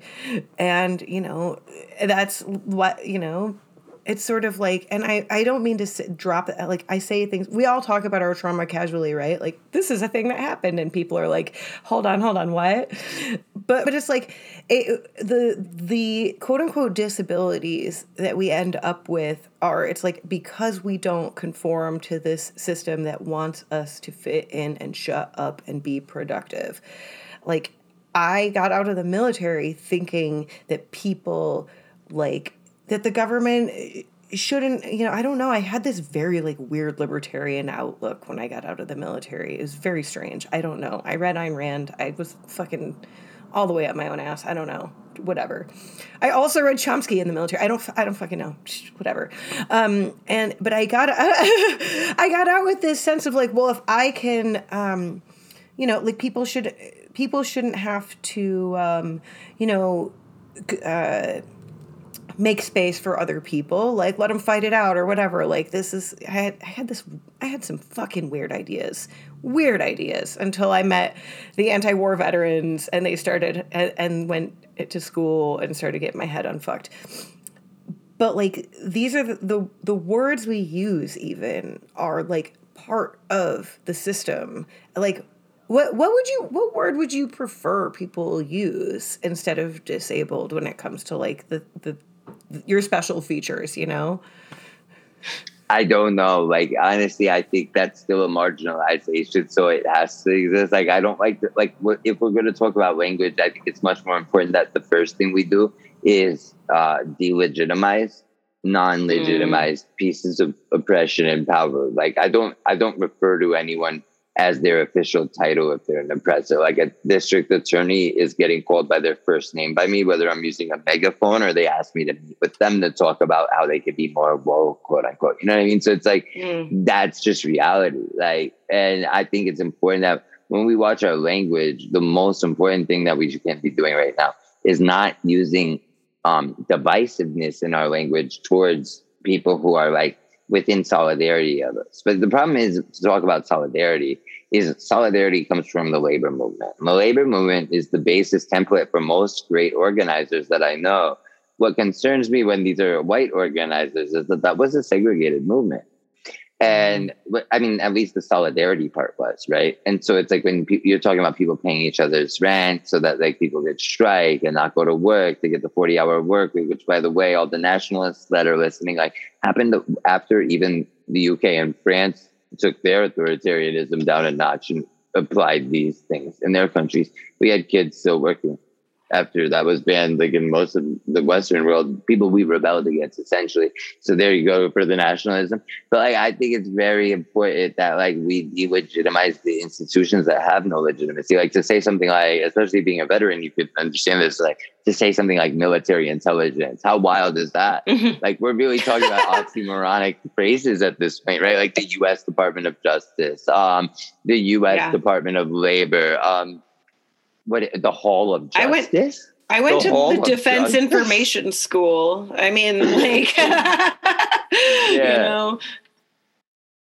Yeah, that's more. I hear you. That's more the plane I'm interested. I was just gonna say that's more the level I'm interested in too when it comes to these conversations about language. And I sometimes immediately get a little frustrated because I feel like people think if they use the right words, that's a replacement for actual making people's lives better. Totally. I'll never forget, like, somebody literally said to me one time, and not knowing me that well, obviously this only happened in an all white space. This would never happen in like a non all white space. And someone said, we don't use the term felon anymore. I said, what? Like, yeah, we don't use the term felon now. We use the term convicted of a felony. And I'm like, as a felon, that's way more offensive. That implies I actually saw a trial. I didn't. They made me plea out with threats of terrorism on my life. And so it's like, that's 98% of people like are on a guilty plea. No one's really seeing fair trials out here unless they're really like, rich and guilty. Usually, like some people play it all the way out to trial, but a lot of people lose if they don't have money. And so that's the really problematic part. They're not going to push any to trial. They're going to lose. And so, yeah, it's just, for me, that's wild to legitimize. You know what I mean? Because it's just, I don't like saying un-American because like, that's like McCarthyist shit, but like, it's un-American. It's like anti what people from the McCarthyist camp would be doing,? And so to me, it's just, these are very oxymoronic phrases that we have to delegitimize. Like when we're talking about conspiracy, like people are getting charged with conspiracy. Like what is the government as it functions right now? Right. You know what I mean? Can we get equal opportunity conspiracy charges out here? Like no, apparently not. Like, what I mean? It's like Thank you. So it's me. It's just whoa. Like this is whoa, and people are very I think we touched on this very early on in this. Like people have normalized authoritarianism at this point, where it's okay to pander at the end of like, and we see this happen. But like to hear that, like we don't use the term felon, we use convicted of a felony. Like that implies like that you actually had like even a jury of your own quote unquote peers make a statement on you. Not like the quote unquote people. I don't remember this happening. I don't remember when a ballot went out in California that was a yes or no. Do you hate Crash Barbosa? I don't recall that going out to Californians. I don't remember me being against the people in my damn life. Like I remember me doing a lot for the people, and like people like the DA, never the people. Like these DAs get elected with such a ridiculous amount of votes. Like a lot of people don't understand this. Like no one really cares about the DA position. They usually just vote for the incumbent unless like an issue was pressed. And like the amount of people who skip that because they're quote unquote unsure in the neoliberal camp, it's like there's DAs who really get elected in very populated counties bordering LA with a total of like under 100 votes. Like we're really messing up out here. That's like what you go to one high school and talk about this DA. Those kids turn 18. They mail their out of state ballots in from college or whatever. Boom, that's a swung election. So to me, it's crazy that everyone overlooks. And we were guilty of leaving the youth out. I'd be remiss if I didn't say that. Like I feel like Gen Z hasn't been included in the movement. I feel like the children who are in school nowadays, even less so. I think a lot of adults, including myself, have been talking on their behalf. They don't have a voice, and people have been making vaccine mandates and COVID mandates around these kids' actual existences who haven't actually been formally addressed this entire time, while not being allowed to see their friends, while watching their parents day drink all day. Well, like, you know what I mean? And some people, I know a lot of people were great parents during the pandemic, but I know a lot of people who, I don't know a lot of people who weren't, but like, I know a lot of people who work in education. So I know what they know. And like, I also know what was normalized. And like, yeah, it's like, it's really sad that if there's one Crash Barbosa in any of those generations, they look at us and they're okay boomering the millennials any day now. That's all I'm going to say. So we need to really be more inclusive when it comes to age as well. Because like the generational divide between baby boomers and millennials is a more toxic level of civil war, like inside of American culture, I think, than almost anything else. Like that's so terrifying to me that like it's all about proximity to how many seats that generation will hold within government. I mean, millennials act like they care, but do we? how many millennials are in the government right now? Even Gen X was ahead of us in representation by my age in government. So it's just, we should be ashamed of ourselves. And I'm going to be 100% when I say it. Like, should I be ashamed of myself? Yeah. Like, I could have always done better. But no, like as a generation more so, we should be ashamed of ourselves for like letting this happen. Like, how much complaining are we allowed to do when we didn't do anything to stop this, when we didn't do anything to make sure this wasn't the case? We did a lot, but like, I think a lot of us have overlooked like conventional politics, which are needed within change and everything like that, like running for office. And I think a lot of that circles back to what I was saying about people being kept in this space of fragility intentionally, oftentimes by segregated orgs, where they don't want to do something that they actually could do. They don't want to progress. They don't want to actually have a voice.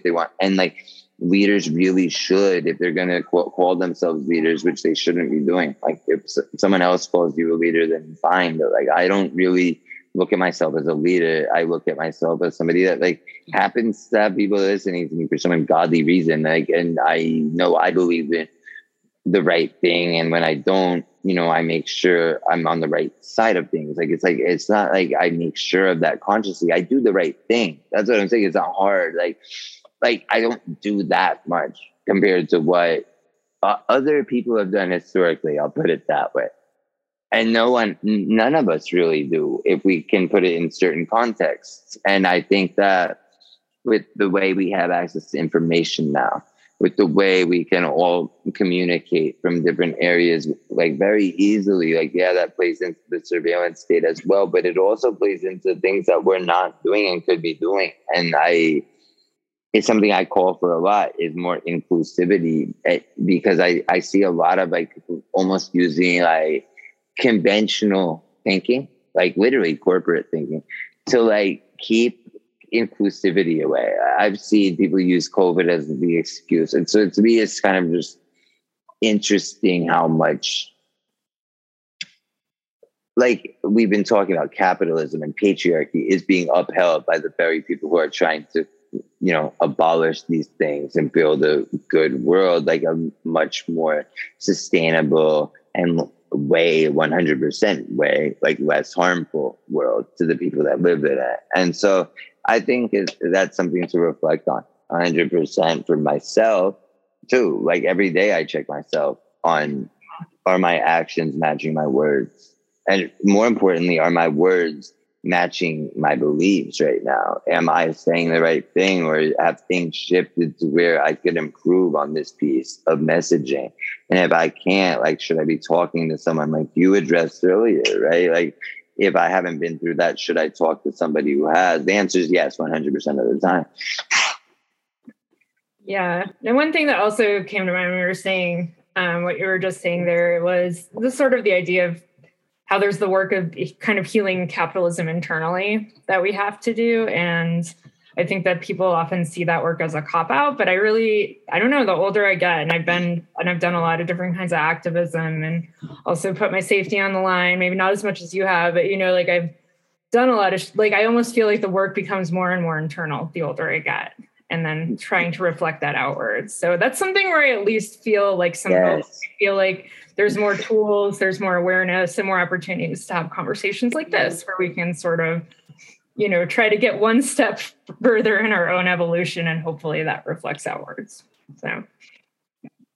Yeah, no, I agree with that 100%. Because I think for me, like, when people ask me, like, very directly, like how does abolition work? I'm like, well, that starts outside inward. So it's like, you want to change yourself, but like, you want to change the people around you, but you really want to you have to do it every day. Like, I tell people are like, oh, didn't you do this? That's cool. I'm like, no, it's not cool. It's whatever. And they're like, what do you mean? I'm like, that's something I got like a little cookie for. You know what I mean? Like, you guys heard about that, and the DNC didn't want you to, but somehow you heard about it. Okay. But like, the reality is, like, the most important work any activist does, in my opinion, is bringing these conversations wherever they are, wherever they can be. Like, so it's like, we're going to be sitting here as like white folks, especially, I mean, our proximity to power, we should be forcing the conversation, because we can. Like, no one can call me angry. or aggressive, you know what I mean? Like, and like that's some bullshit. Like, let's talk about the anti-blackness that's built into society, where it's like certain words only apply to certain things and certain people in certain situations. Like, that's as much of a problem in the nonprofit industrial complex as it is anywhere else. And it saddens me to see the nonprofit world act and behave almost exactly the way the FBI, the CIA, and the DOD do, when like they'll, you know, kill each other over funding that's out of the same pool. Like, it's the same thing in the NPO world, except people will stab each other with a smile on their face. And to me, that's wild. It's like, why are we acting like, literally, we're acting like the surveillance state that we're avoiding right now? Stop doing it, you know, like. Yeah. Oh my God. Well, before we jump, like not even a rabbit hole, but before we go into like a full wormhole, I should just say this conversation is to be continued. We should totally have you back on. I would love to hear more about all the things that you continue doing, and we're gonna feature at least one of your songs. Where can people find you and your music and track all of the amazing shit that you're working on and with? Just like anyone can hit me up. I'm like that kind of person. So it's like, contrary to popular belief, I know everyone thinks I'm like really, you know, not that nice and everything. And it's like, I'm not nice by definition. It's like, cause like nice can be, you know, oh, they're a nice person, but like, look what they're doing. So it's like, you know, but like, I am nice. Like, I talk to people. So anyone can be, it's like, my Instagram is just Crash Barbosa. My music's on any platform. If you type in Crash Barbosa, I'll definitely like send you guys an email with something off my new album. So you guys have something to play on the podcast that like, you know, isn't out yet or already out, because that would be awesome. Because that will be coming out soon. And that's much more academic, but awesome. And it's great. I'm doing an album that I crowdsourced. Is corporate America, you know, like I should have cussed there, but like I tried to censor myself, which is a bad habit to start doing. So they're trying to assimilate me already. Like, but like I crowdsourced the album, and I'm working with my clothing line, and like that's something people can catch on my Instagram, which is just my name at Crash Barbosa. Like, I mean, anything about me, if you Google my name, any way to get in touch with me besides my direct phone number is there. And I answer DMs, so people can just hit me up, and I'll get back to anybody that has anything to say to me. Like, pretty much, eventually, I try my best. Awesome.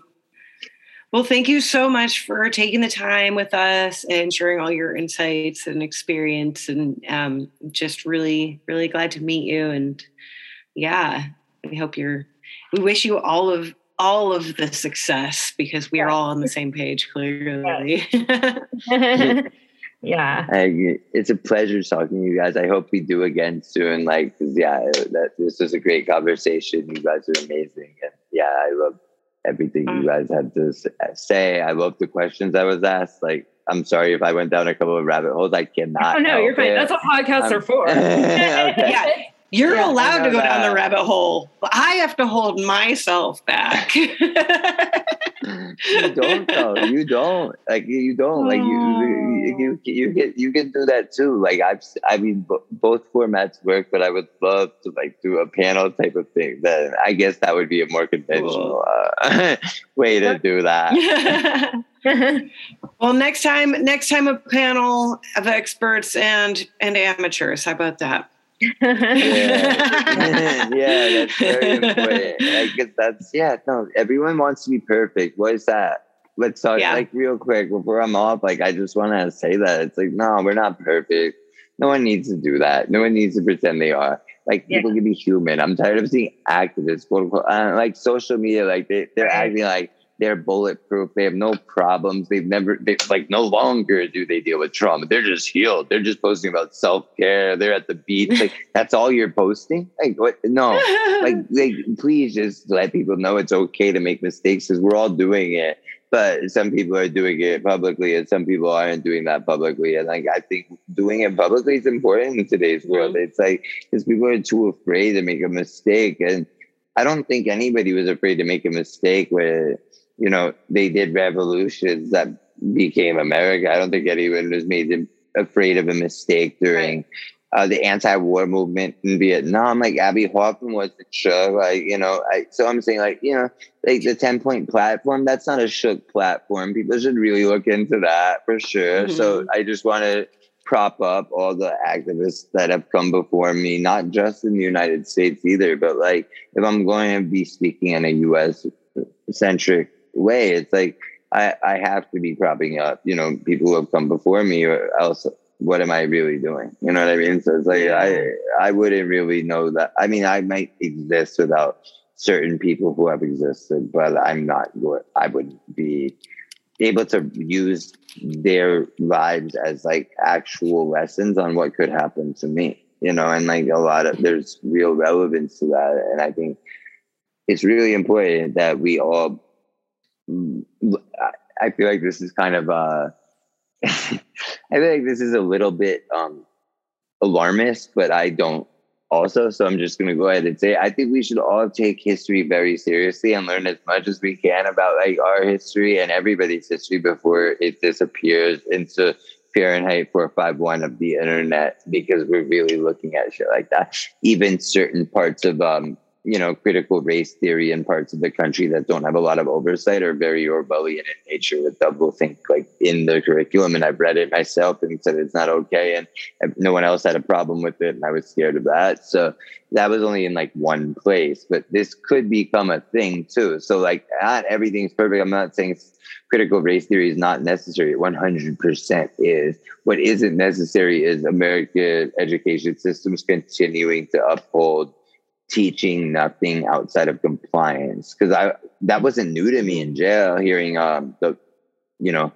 different indicators of doors opening. Like, why? Because I had the alarm, I had the bell in school that had normalized this my whole life. That's why the factory worker and the time card, they all have that in common, is all of this oppression is completely normalized, and it starts the day you enter your American education. So that's problematic. Yeah. And teachers do their best. I want to people know that. Like, it's a union that's dirty, but the teachers are the best. Yeah. Well, on that honestly uplifting and positive note, I just want to say thank you again so much. Let's keep uplifting the teachers. Let's keep uplifting the people who are being silenced, and keep, speaking truth to power like you're doing so persistently. Thank you. Thank you, Crash. Thank you so much. Activism. We don't need them cages, close all the prisons. This isn't a joke. We put our lives on the line while politicians do coke and worship they bottom line. Capitalism won't work. We already know that it didn't. Gentrification is racist. Don't pretend like it isn't. It happened in New York in a New York minute. It just keeps getting worse in a New York mimic. Shut down a slaughterhouse. It's all intersectional. It's all related. So don't be one-dimensional. That's all unacceptable and comes off kind of intentional. Make reparations reparable. The opposition ain't ethical. Listen to leaders and leave when they leave. It's not about you, so don't ever talk to police. Don't say anyone's name. None of us are that free. Don't be hoarding money. That isn't change, it's more greed. Learn solidarity. That ain't a 4-letter word. And if you do this for you rep a trendsetter world. Activism. Civil way to smash bad systems. Activism is how you're heard by politicians. Activism. Be the change and make all the difference. Activism. We don't need them cages, close all the prisons. Activism. Civil way to smash bad systems. Activism is how you're heard by politicians. Activism. Be the change and make all the difference. Activism. We don't need them cages, close all the prisons.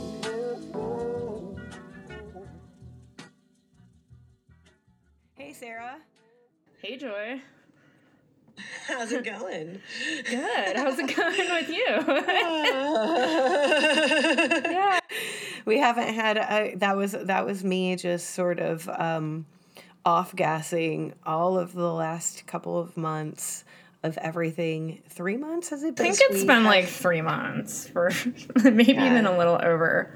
But we both needed a break. We caught it all over. Yeah. We did need a break. We needed to go have some adventures. Mm-hmm. We needed to enter our own separate vortexes and come back out of the vortexes renewed and refreshed and ready to what the folk again. So Yes. Yes, ready for fresh what the folkery. We've emerged like butterflies out of our chrysalis or something. Indeed. Exactly. The transformation process that we have all collectively been going through as a giant organism called Earth has been manifesting itself in my personal life by having adventures on rivers and roads and in music studios. And that has led me back here all refreshed and renewed for what the folking all over people's wonderful faces. Yeah, I mean, I've been what the folking all over people's faces this summer, but I came out of the pandemic single and ready to see music. And just having moved down to Denver, and it was a really fun, couple months where it seemed like things might get back to normal. I knew that wasn't going to last. Like, I knew it, but even I sort of convinced myself that, like, everything's cool now, and then, no, it wasn't. It's still, Nope. It's Pandemic 2, the Deltoning, it's back. But Deltoning. That's what I've been calling it. Fantastic. I just have to make every stage of the apocalypse into like a cheesy horror movie title just for my own coping mechanisms, because I don't know.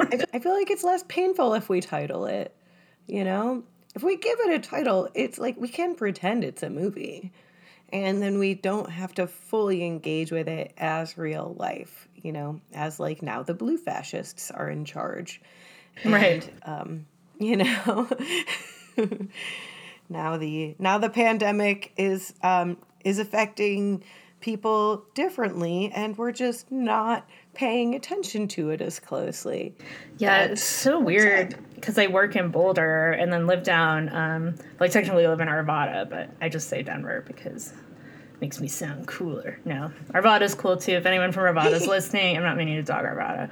But yeah, like Boulder has the indoor mask mandate, so like it's like being in a different place, just driving 20 minutes.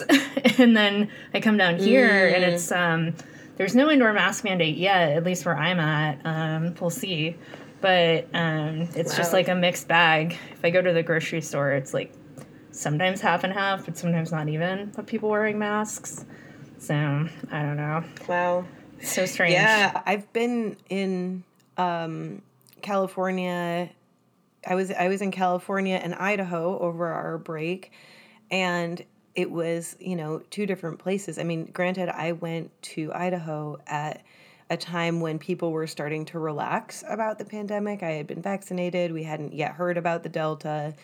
Really, it hadn't quite reached, and it was Idaho, so everybody was unmasked inside. It was like regular again. And then I went to California a few weeks later, and also by the time I got back to Portland, everyone was wearing masks again, inside and outside, and they still are. And when I got down to the Bay Area, everyone in the Bay Area was masked, but outside the Bay Area, in other parts of California, it was half and half. So it's like, I don't know what other cities are like, particularly if it's like a metropolitan area thing, if it's a, blue state, red state thing. I feel like there are mask and vax resistors all across the spectrum. I don't even want to vilify anyone. It's just been really interesting to watch it all play out and try to be cautious and not really know how to, I still go to the boxing gym. I wear my mask. And I take a risk because it feels really healthy and good to punch a bag around other people. But, Yeah. I mean, I took a risk over Labor Day weekend to see fish. I mean, they had the vaccine checks and stuff, but it's still, or you had to produce a negative test, I think, within 48 hours, proof of negative test. But, that stuff's no guarantee. People can always fake stuff. And I don't know, just in general, it's like, people that I got the vaccine, but like whether you got the vaccine, whether you didn't, like there's also this like crisis of certainty right now where everyone's acting like whatever choice they made is going to save them from certain death or government control or whatever. And it's like, bro, all of this is a gamble. Like, just like work from that space and maybe chill out a little bit, because it's like, not really going to help anybody to just keep like acting like exactly what you did is going to save your life for sure. So anyway. Right. The unifying thing that we can all completely rest easily and safely in is the knowledge that we don't know shit. We can think and hypothesize and hope that all those things are fine, especially if they have constructive actions attached to them and non-harmful actions. But like, we can make our decisions, and then we can watch how they impact other people. But like, it doesn't help to gaslight ourselves and other people. It just, for our own tenuous mental health, which is like, we actually have to put forth more energy to bullshit ourselves than we do to just be like real. Like, we don't know. We're trying. We're hoping. We don't know. Yeah. I mean, it's like, I know it's, oh my gosh, train of thought. I know it's kind of scary to live in a place of uncertainty, but I don't know. I'm just at the point where it's like, it feels more honest to me, and like you said, like less of a cognitive exhaustion.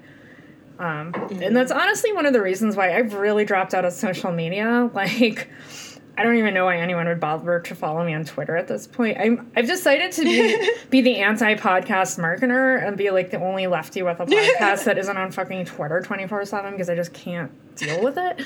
But like, I'm barely on Facebook, Instagram sometimes, because there's pictures of cats and I like cats. But it's just like, I just seeing everyone scream across these little citadels of certainty and being like, just like, none of you fucking know, really, at the end of the day. So just calm down. Exactly. Like, if I feel like I have a perspective to offer that's like uniquely mine, and I don't see it being offered to the people who might be interested in hearing it, then I'll take the time to write something and say it. Or if I have something that I want to say to a lot of people in general and don't want to reach out to them individually, I'll use social media for that. Or like, if I want to post pictures of trees or kittens or ocean or whatever, like if I want to use it for evangelizing my own personal beliefs, like I will do that sometimes, but I think I'm over it as far as thinking it's going to be a vehicle for change. It's kind of had its time for that. Right. The only acceptable use of social media at this point is shitposting memes, in my opinion. That's the only for real acceptable use of social media. And calling out abusers. Yes, that too. So, shitposting, calling out abusers. So, yeah. Cool. Exactly. Like, I'm thank you. I'm glad we established that. Like, let's pass the memo on to the rest of the internet. It's been declared on this day. Oof.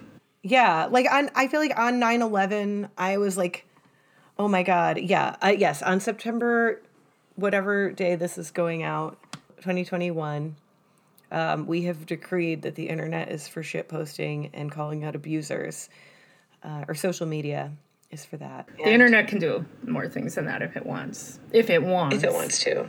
I mean, I don't know why it would want to, but I guess it can't. I don't think it wants to, really, at its core. Yeah.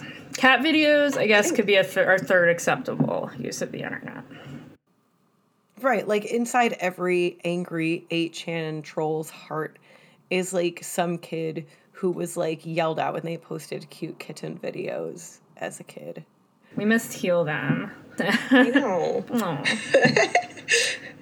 On that note, yeah. So what else has happened since we hiatused? Yes. You were on the Silver Threads pod with Eleanor Goldfield and Carla Bergman, who was our last guest before our hiatus, if anyone recalls, back back low those many months ago.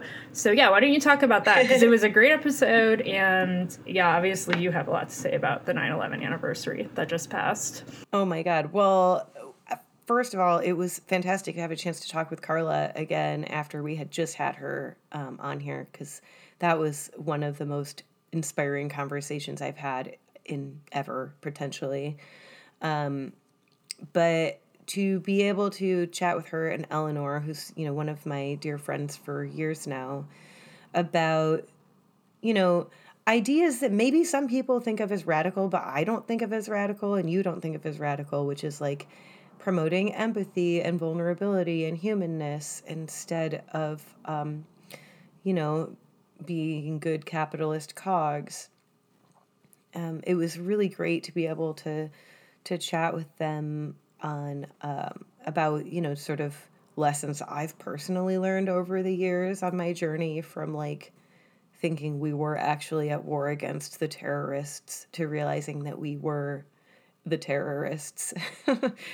It was, you know, because I feel like they both have a lot of richness of experience in both observing and being, you know, part of the resistance and being radicals. I'm sorry. My cat is caught on a piece of cloth. Is it funny? Oh no, she freed herself. I'm sorry. Oh, good job. I looked over and I saw my door swinging, and I've had this like stupid sparkly thing that I've been drying since I cleaned it after Dick's, like little jacket thing, and I just looked at my door and her paws were caught on it. She figured it out. Oh, she's good now. We can cut that part out. Sorry, that's why I'm so sorry. I was just like, oh shit, do I have to rescue her? But should we? Yeah. But should we, though? I feel like let's metaphor that. We're all cats. Aren't caught. we all dangling from the drying, sparkly tapestry of life? The drying, sparkly tapestry of life that went through some shit on Sunday night at Fish. So fun shit, but you know, shit nonetheless. All right. That's life. That's life. Fun shit, but shit. Shit nonetheless. Yeah. Definitely shit. Yeah, and that's kind of along the lines of what we talked about. You know, life is, we've got, you know, we have this like long process of learning what the world is and how it works and how we think, what we think about it, why we think about it, how to think about it, like what to ask about it.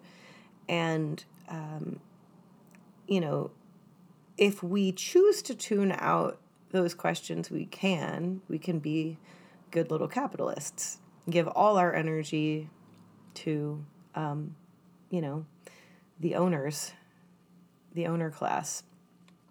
And also, if we choose, we can be aware of it and not participate with it as much as possible. And, yeah, so we talked about the ways that, you know, I personally learned after 9/11. I joined the military shortly after 9/11, a couple months after. So it was in the thick of it. And then about 10 years later was Occupy, which I was also very deeply involved with for a small amount of time due to one of my fellow veterans, a friend in Oakland, getting shot in the head during Occupy Oakland with a police projectile, and having, you know, severe traumatic brain injury, having his skull shattered.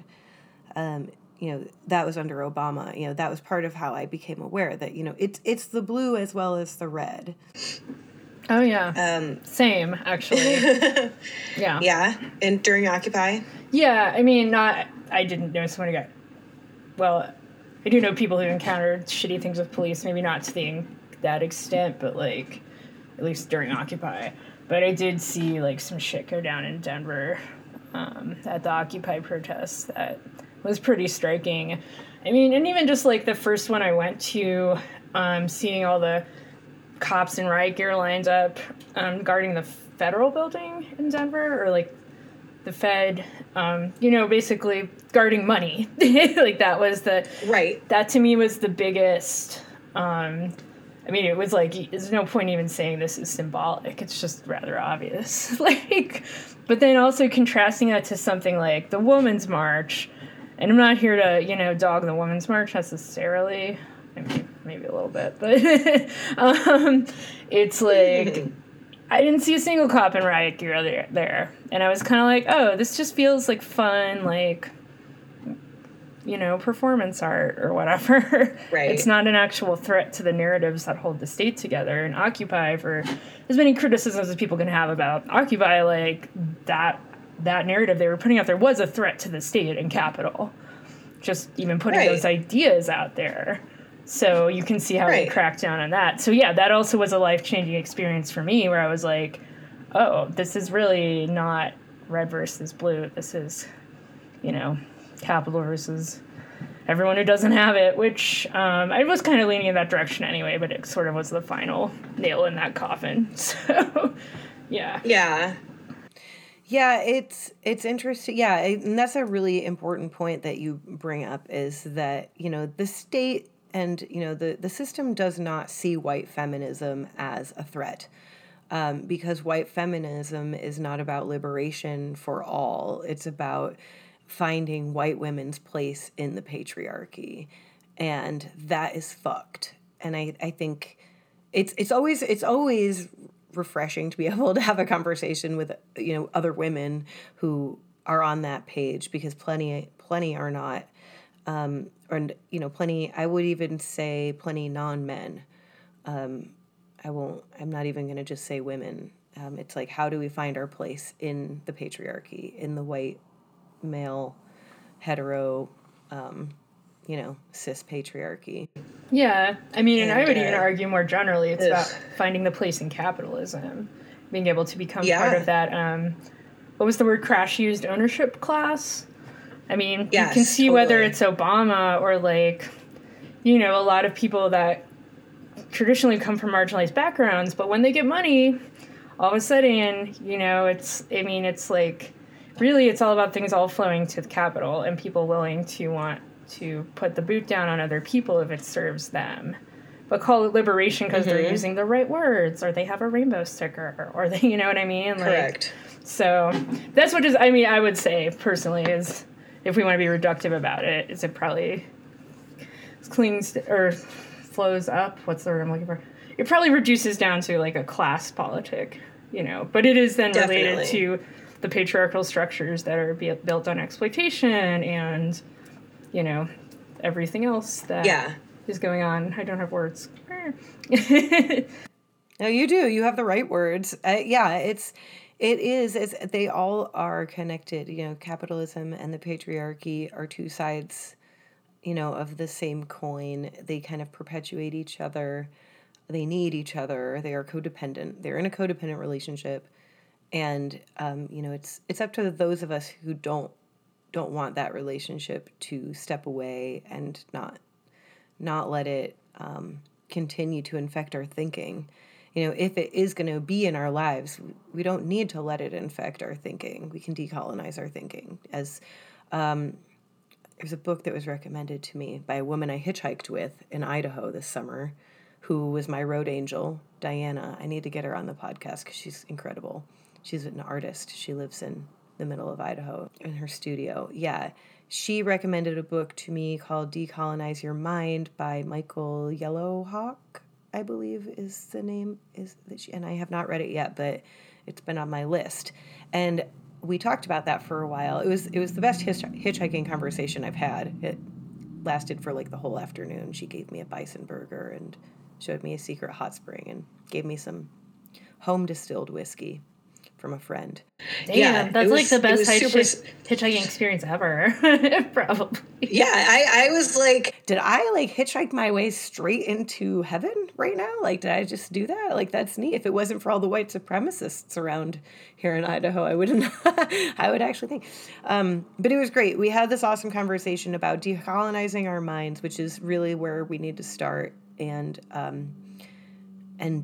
think that in Carla's book, and on Carla and Eleanor's podcast, they really do a great job of kind of bringing in guests who talk about like the ways to do that, like how to decolonize your mind, how to think differently about the systems that we're living under so that they're not so confusing and so oppressive. Like once you know your enemy, they become a lot less threatening. Yeah, and I think Crash talked about that in various ways, sort of, and, you know, wanting to call people by their first names and sort of delegitimizing the system via language versus, you know, his story was really funny about the, like, we use the term people convicted of a felony. And it's like, did you talk to felons about this? Because that implies we had a fair trial. That implies we had a system that convicted us fairly when we don't. So I appreciated that perspective Crash brought to the pod, because I think that that's something that gets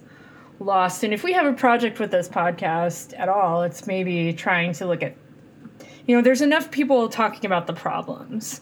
Like, we know the problems at this point, but how you think about those problems and do that internal work, at least to me, like, that's what really interests me, or those conversations, because that sets you up to then affect things externally. But, exactly. Yeah.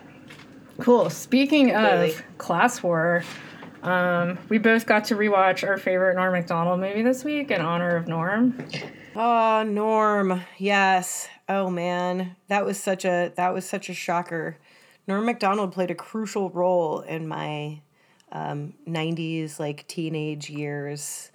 That movie Dirty Work was like, I knew it backward and forward. My brother and I used to quote it at each other like just randomly, and it worked every time. The thing that struck me watching that, and also thinking about a lot of other kind of 90s comedies, or even going back as far as the 70s into stuff like Caddyshack or even Animal House, is even if some of the people would probably like get caught up in the humor, maybe not aging well into the 21st century, some of it, but when it came to class, like a lot of those things were right on. So, yeah. I mean, Dirty Work, and you don't see that as much anymore. Like most comedies are like seem to feature very wealthy people, like even the ones that are really funny. Interesting. Well, and it's interesting because like so a lot of those like bro comedies of the 90s really were like, when you think about like the ones that you mentioned, there was there was one that was just at the top of my head a minute ago that has vanished now, but yeah, they were all kind of commenting on, I was thinking like Billy Madison and Happy Gilmore. Like they're commenting in a really like lowbrow way on the ridiculousness of this like wealthy, this ownership class, as Crash very accurately put it, of people who believe that they are entitled to special treatment and special privileges. And yeah, in Dirty Work, I feel like I don't give that movie enough credit for like making me, you know, subconsciously conscious of the fact that it is actually okay to fuck with people who exploit other people. It's okay, and you should. It's ethical. I think that movie is in and of itself like a perfect statement on ethics, even in its flawed, awkward ass way. Oh man, instead of the dirtbag left, we're going to start the dirty work left. I'm sure it already exists. We just have to go find it. Just let's make another faction on the left. That'll go great. So we're going to take back the word normies. Yeah. The dirty work left. The dirty work left. Got it. Yeah. Although mad love to the dirtbags too. Anyway, so watching that movie to me was just such a striking example of how class has really been. I mean, I don't want to speak entirely because I don't know every single piece of media that exists out there, and I'm probably not the most like with it person. Maybe there are more amazing comedies that are coming out that are very class conscious, and if so, please like let us know about them so we can watch them and discuss them. But I do feel like it's very striking to me how that sort of slobs versus snobs theme that was the basis for a lot of my favorite like comedies growing up just doesn't seem to be like a thing that people do anymore, really, at least in like popular comedies, I should say. Maybe independent films pick that up. But right, like when you think about like trading places, for example, would that like happen in the same way now? Like I wonder, you know, like there back in the days before, you know, R ratings were given out, when like everything was just PG, if it had any rating at all, there were a lot of really provocative statements made in comedies that were like not the most like intellectual by any means, but like sometimes like intellect gets in the way of communication. Like I'll be the first to tell you, sometimes my professors at fucking Berkeley did not say shit in a way that made sense to me the way some organizer I heard on the street with a high school dropout education had. And I was like, oh, got it. Well, yeah, I mean, how did you just put that? Sometimes education gets in the way of communication. That should just be the slogan of the fucking left on this country, man. and I'm saying this as one of those college Marxists. Yeah, I'm totally guilty of that. So that's, yeah, in a way, like, however people get the message to me is, like, fine. I don't care. I don't care if it comes in a, you know, bro comedy from the 90s. I don't care if it comes from reading theory. Like, however you get the message is great. But yeah, Norm Macdonald, man, I was very sad about that. He was always to me one of those like really underrated kind of just genius comedians. I loved his dry sense of humor and just the way he would deliver lines, the way he would do Weekend Update on SNL. He was one of my favorites. So mine too. Yeah, so mad love, Norm, and thanks for being in Dirty Work.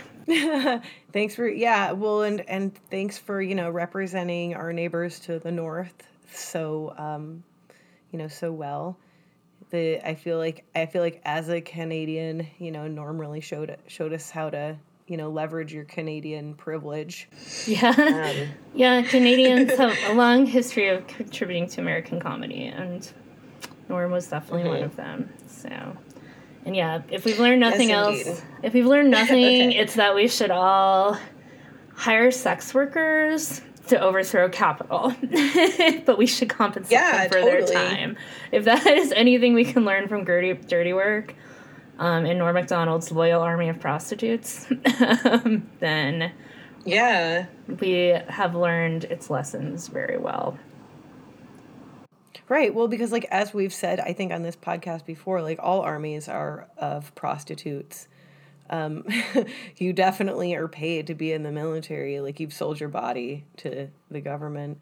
So unless you've given your body to them, then you are a prostitute. It's just you don't get to go home and get your body back. So sex workers are renting their bodies, is the moral of the story. And they are actually necessary. Sex workers are necessary. You know who's not necessary is capitalists. Exactly. More sex, less capitalism. And on that note, more comedy. And on that note, as we learned from Serena Chopra, what is time anyway? So our pod runs on Queer Time. Thanks for hanging in there. And we hope you enjoyed the interview with Crash. Yes, and here is Crash to take us out with one of his songs, a brand new one called Solidarity.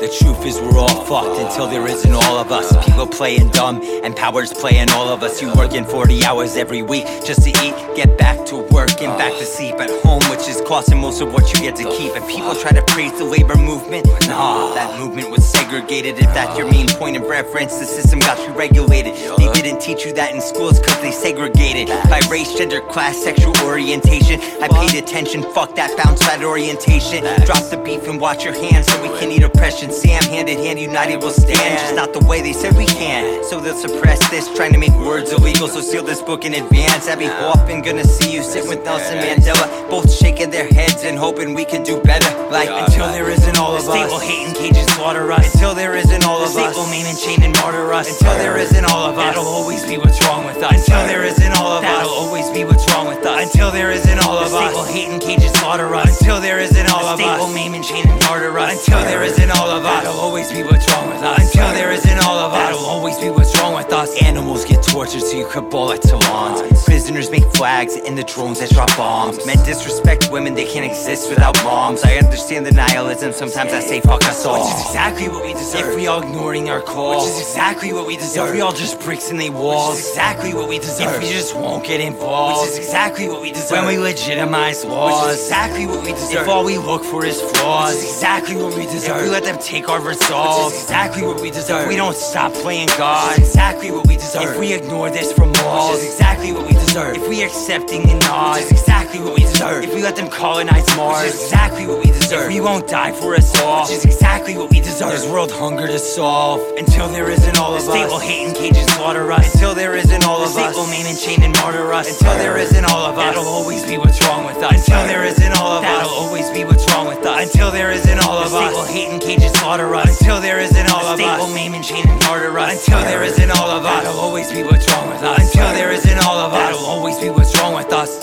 Every time we run away, we never face our problems, we say it on another day. I'll see about it on another day. We throw our hands up, give up our rights and submission. I'm wishing you get out my face with that petition. I listen enough to all that bullshit they be dishing. The adolescence of children growing up to crooked politicians on a mission, itching to get you a lesson. The pots of pissing and sticking with rituals of paganism, traditions, but yet we missing the mark from the start. Who we are from the heart, turn it dark from the spark that was hard to embark. Never far from the yard of the truth I pursue. Precious jewels, I'm heading you, but the swine don't take it. Every line they break, they trample on, they carry on like the God-forsaken in light. Until there isn't all of us, the state will hate and cage and slaughter us. Until there isn't all of us, the state will maim and chain and martyr us. Until there isn't all of us, that'll always be what's wrong with us. Until there isn't all of us, that'll always be what's wrong with us. Until there isn't all of us, the state will hate and cage and slaughter us. Until there isn't all of us, the state will maim and chain and martyr us. Until there isn't all of us, that'll always be what's wrong with us. Until there isn't all of us, that'll always be what's wrong with us.